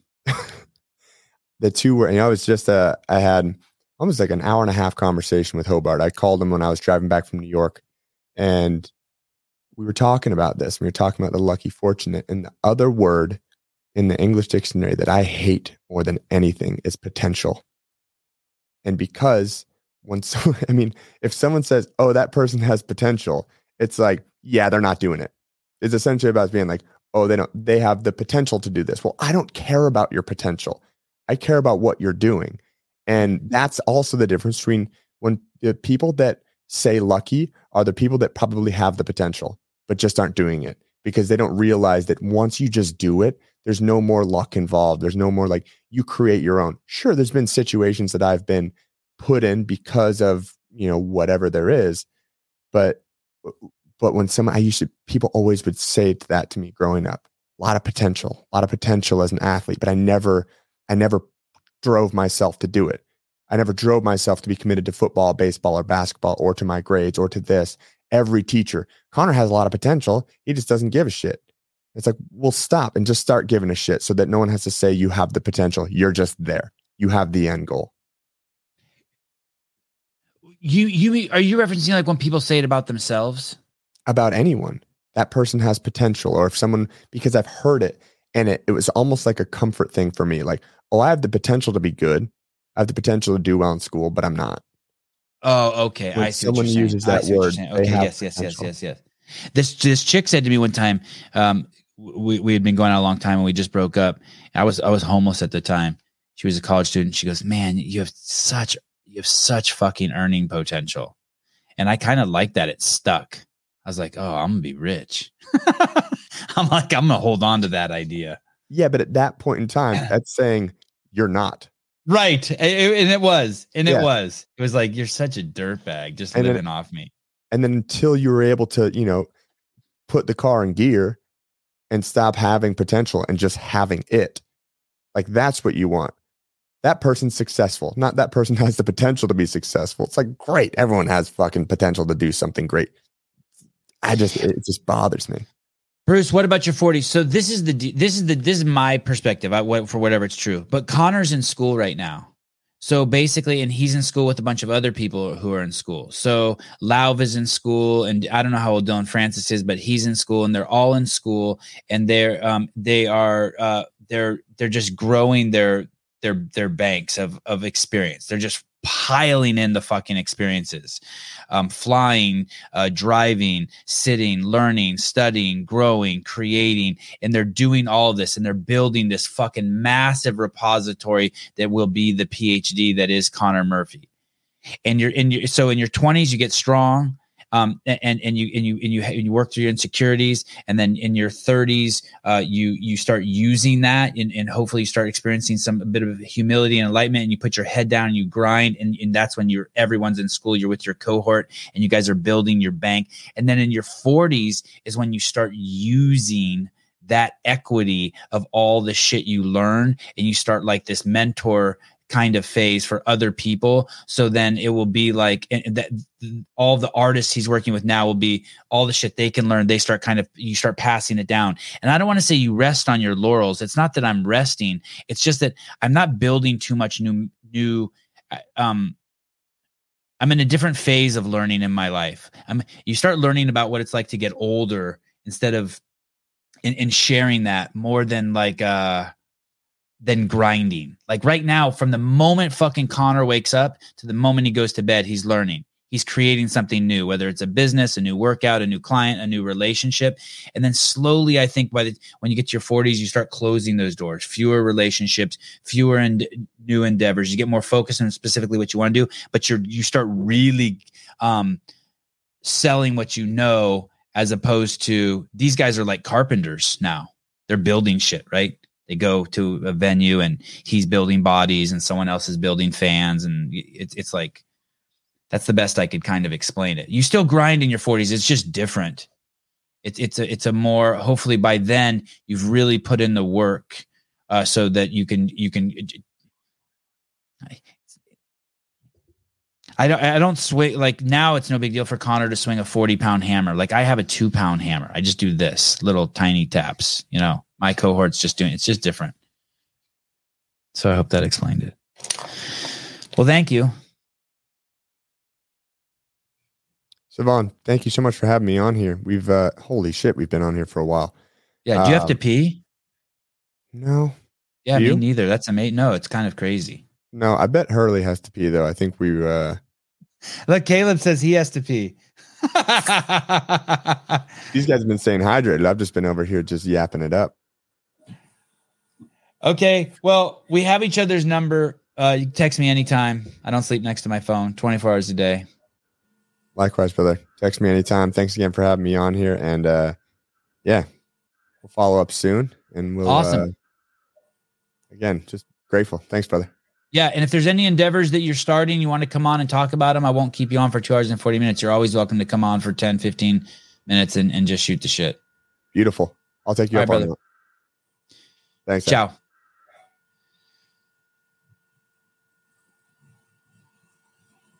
You know, when he's so mellow, it made me feel like I was hyperactive.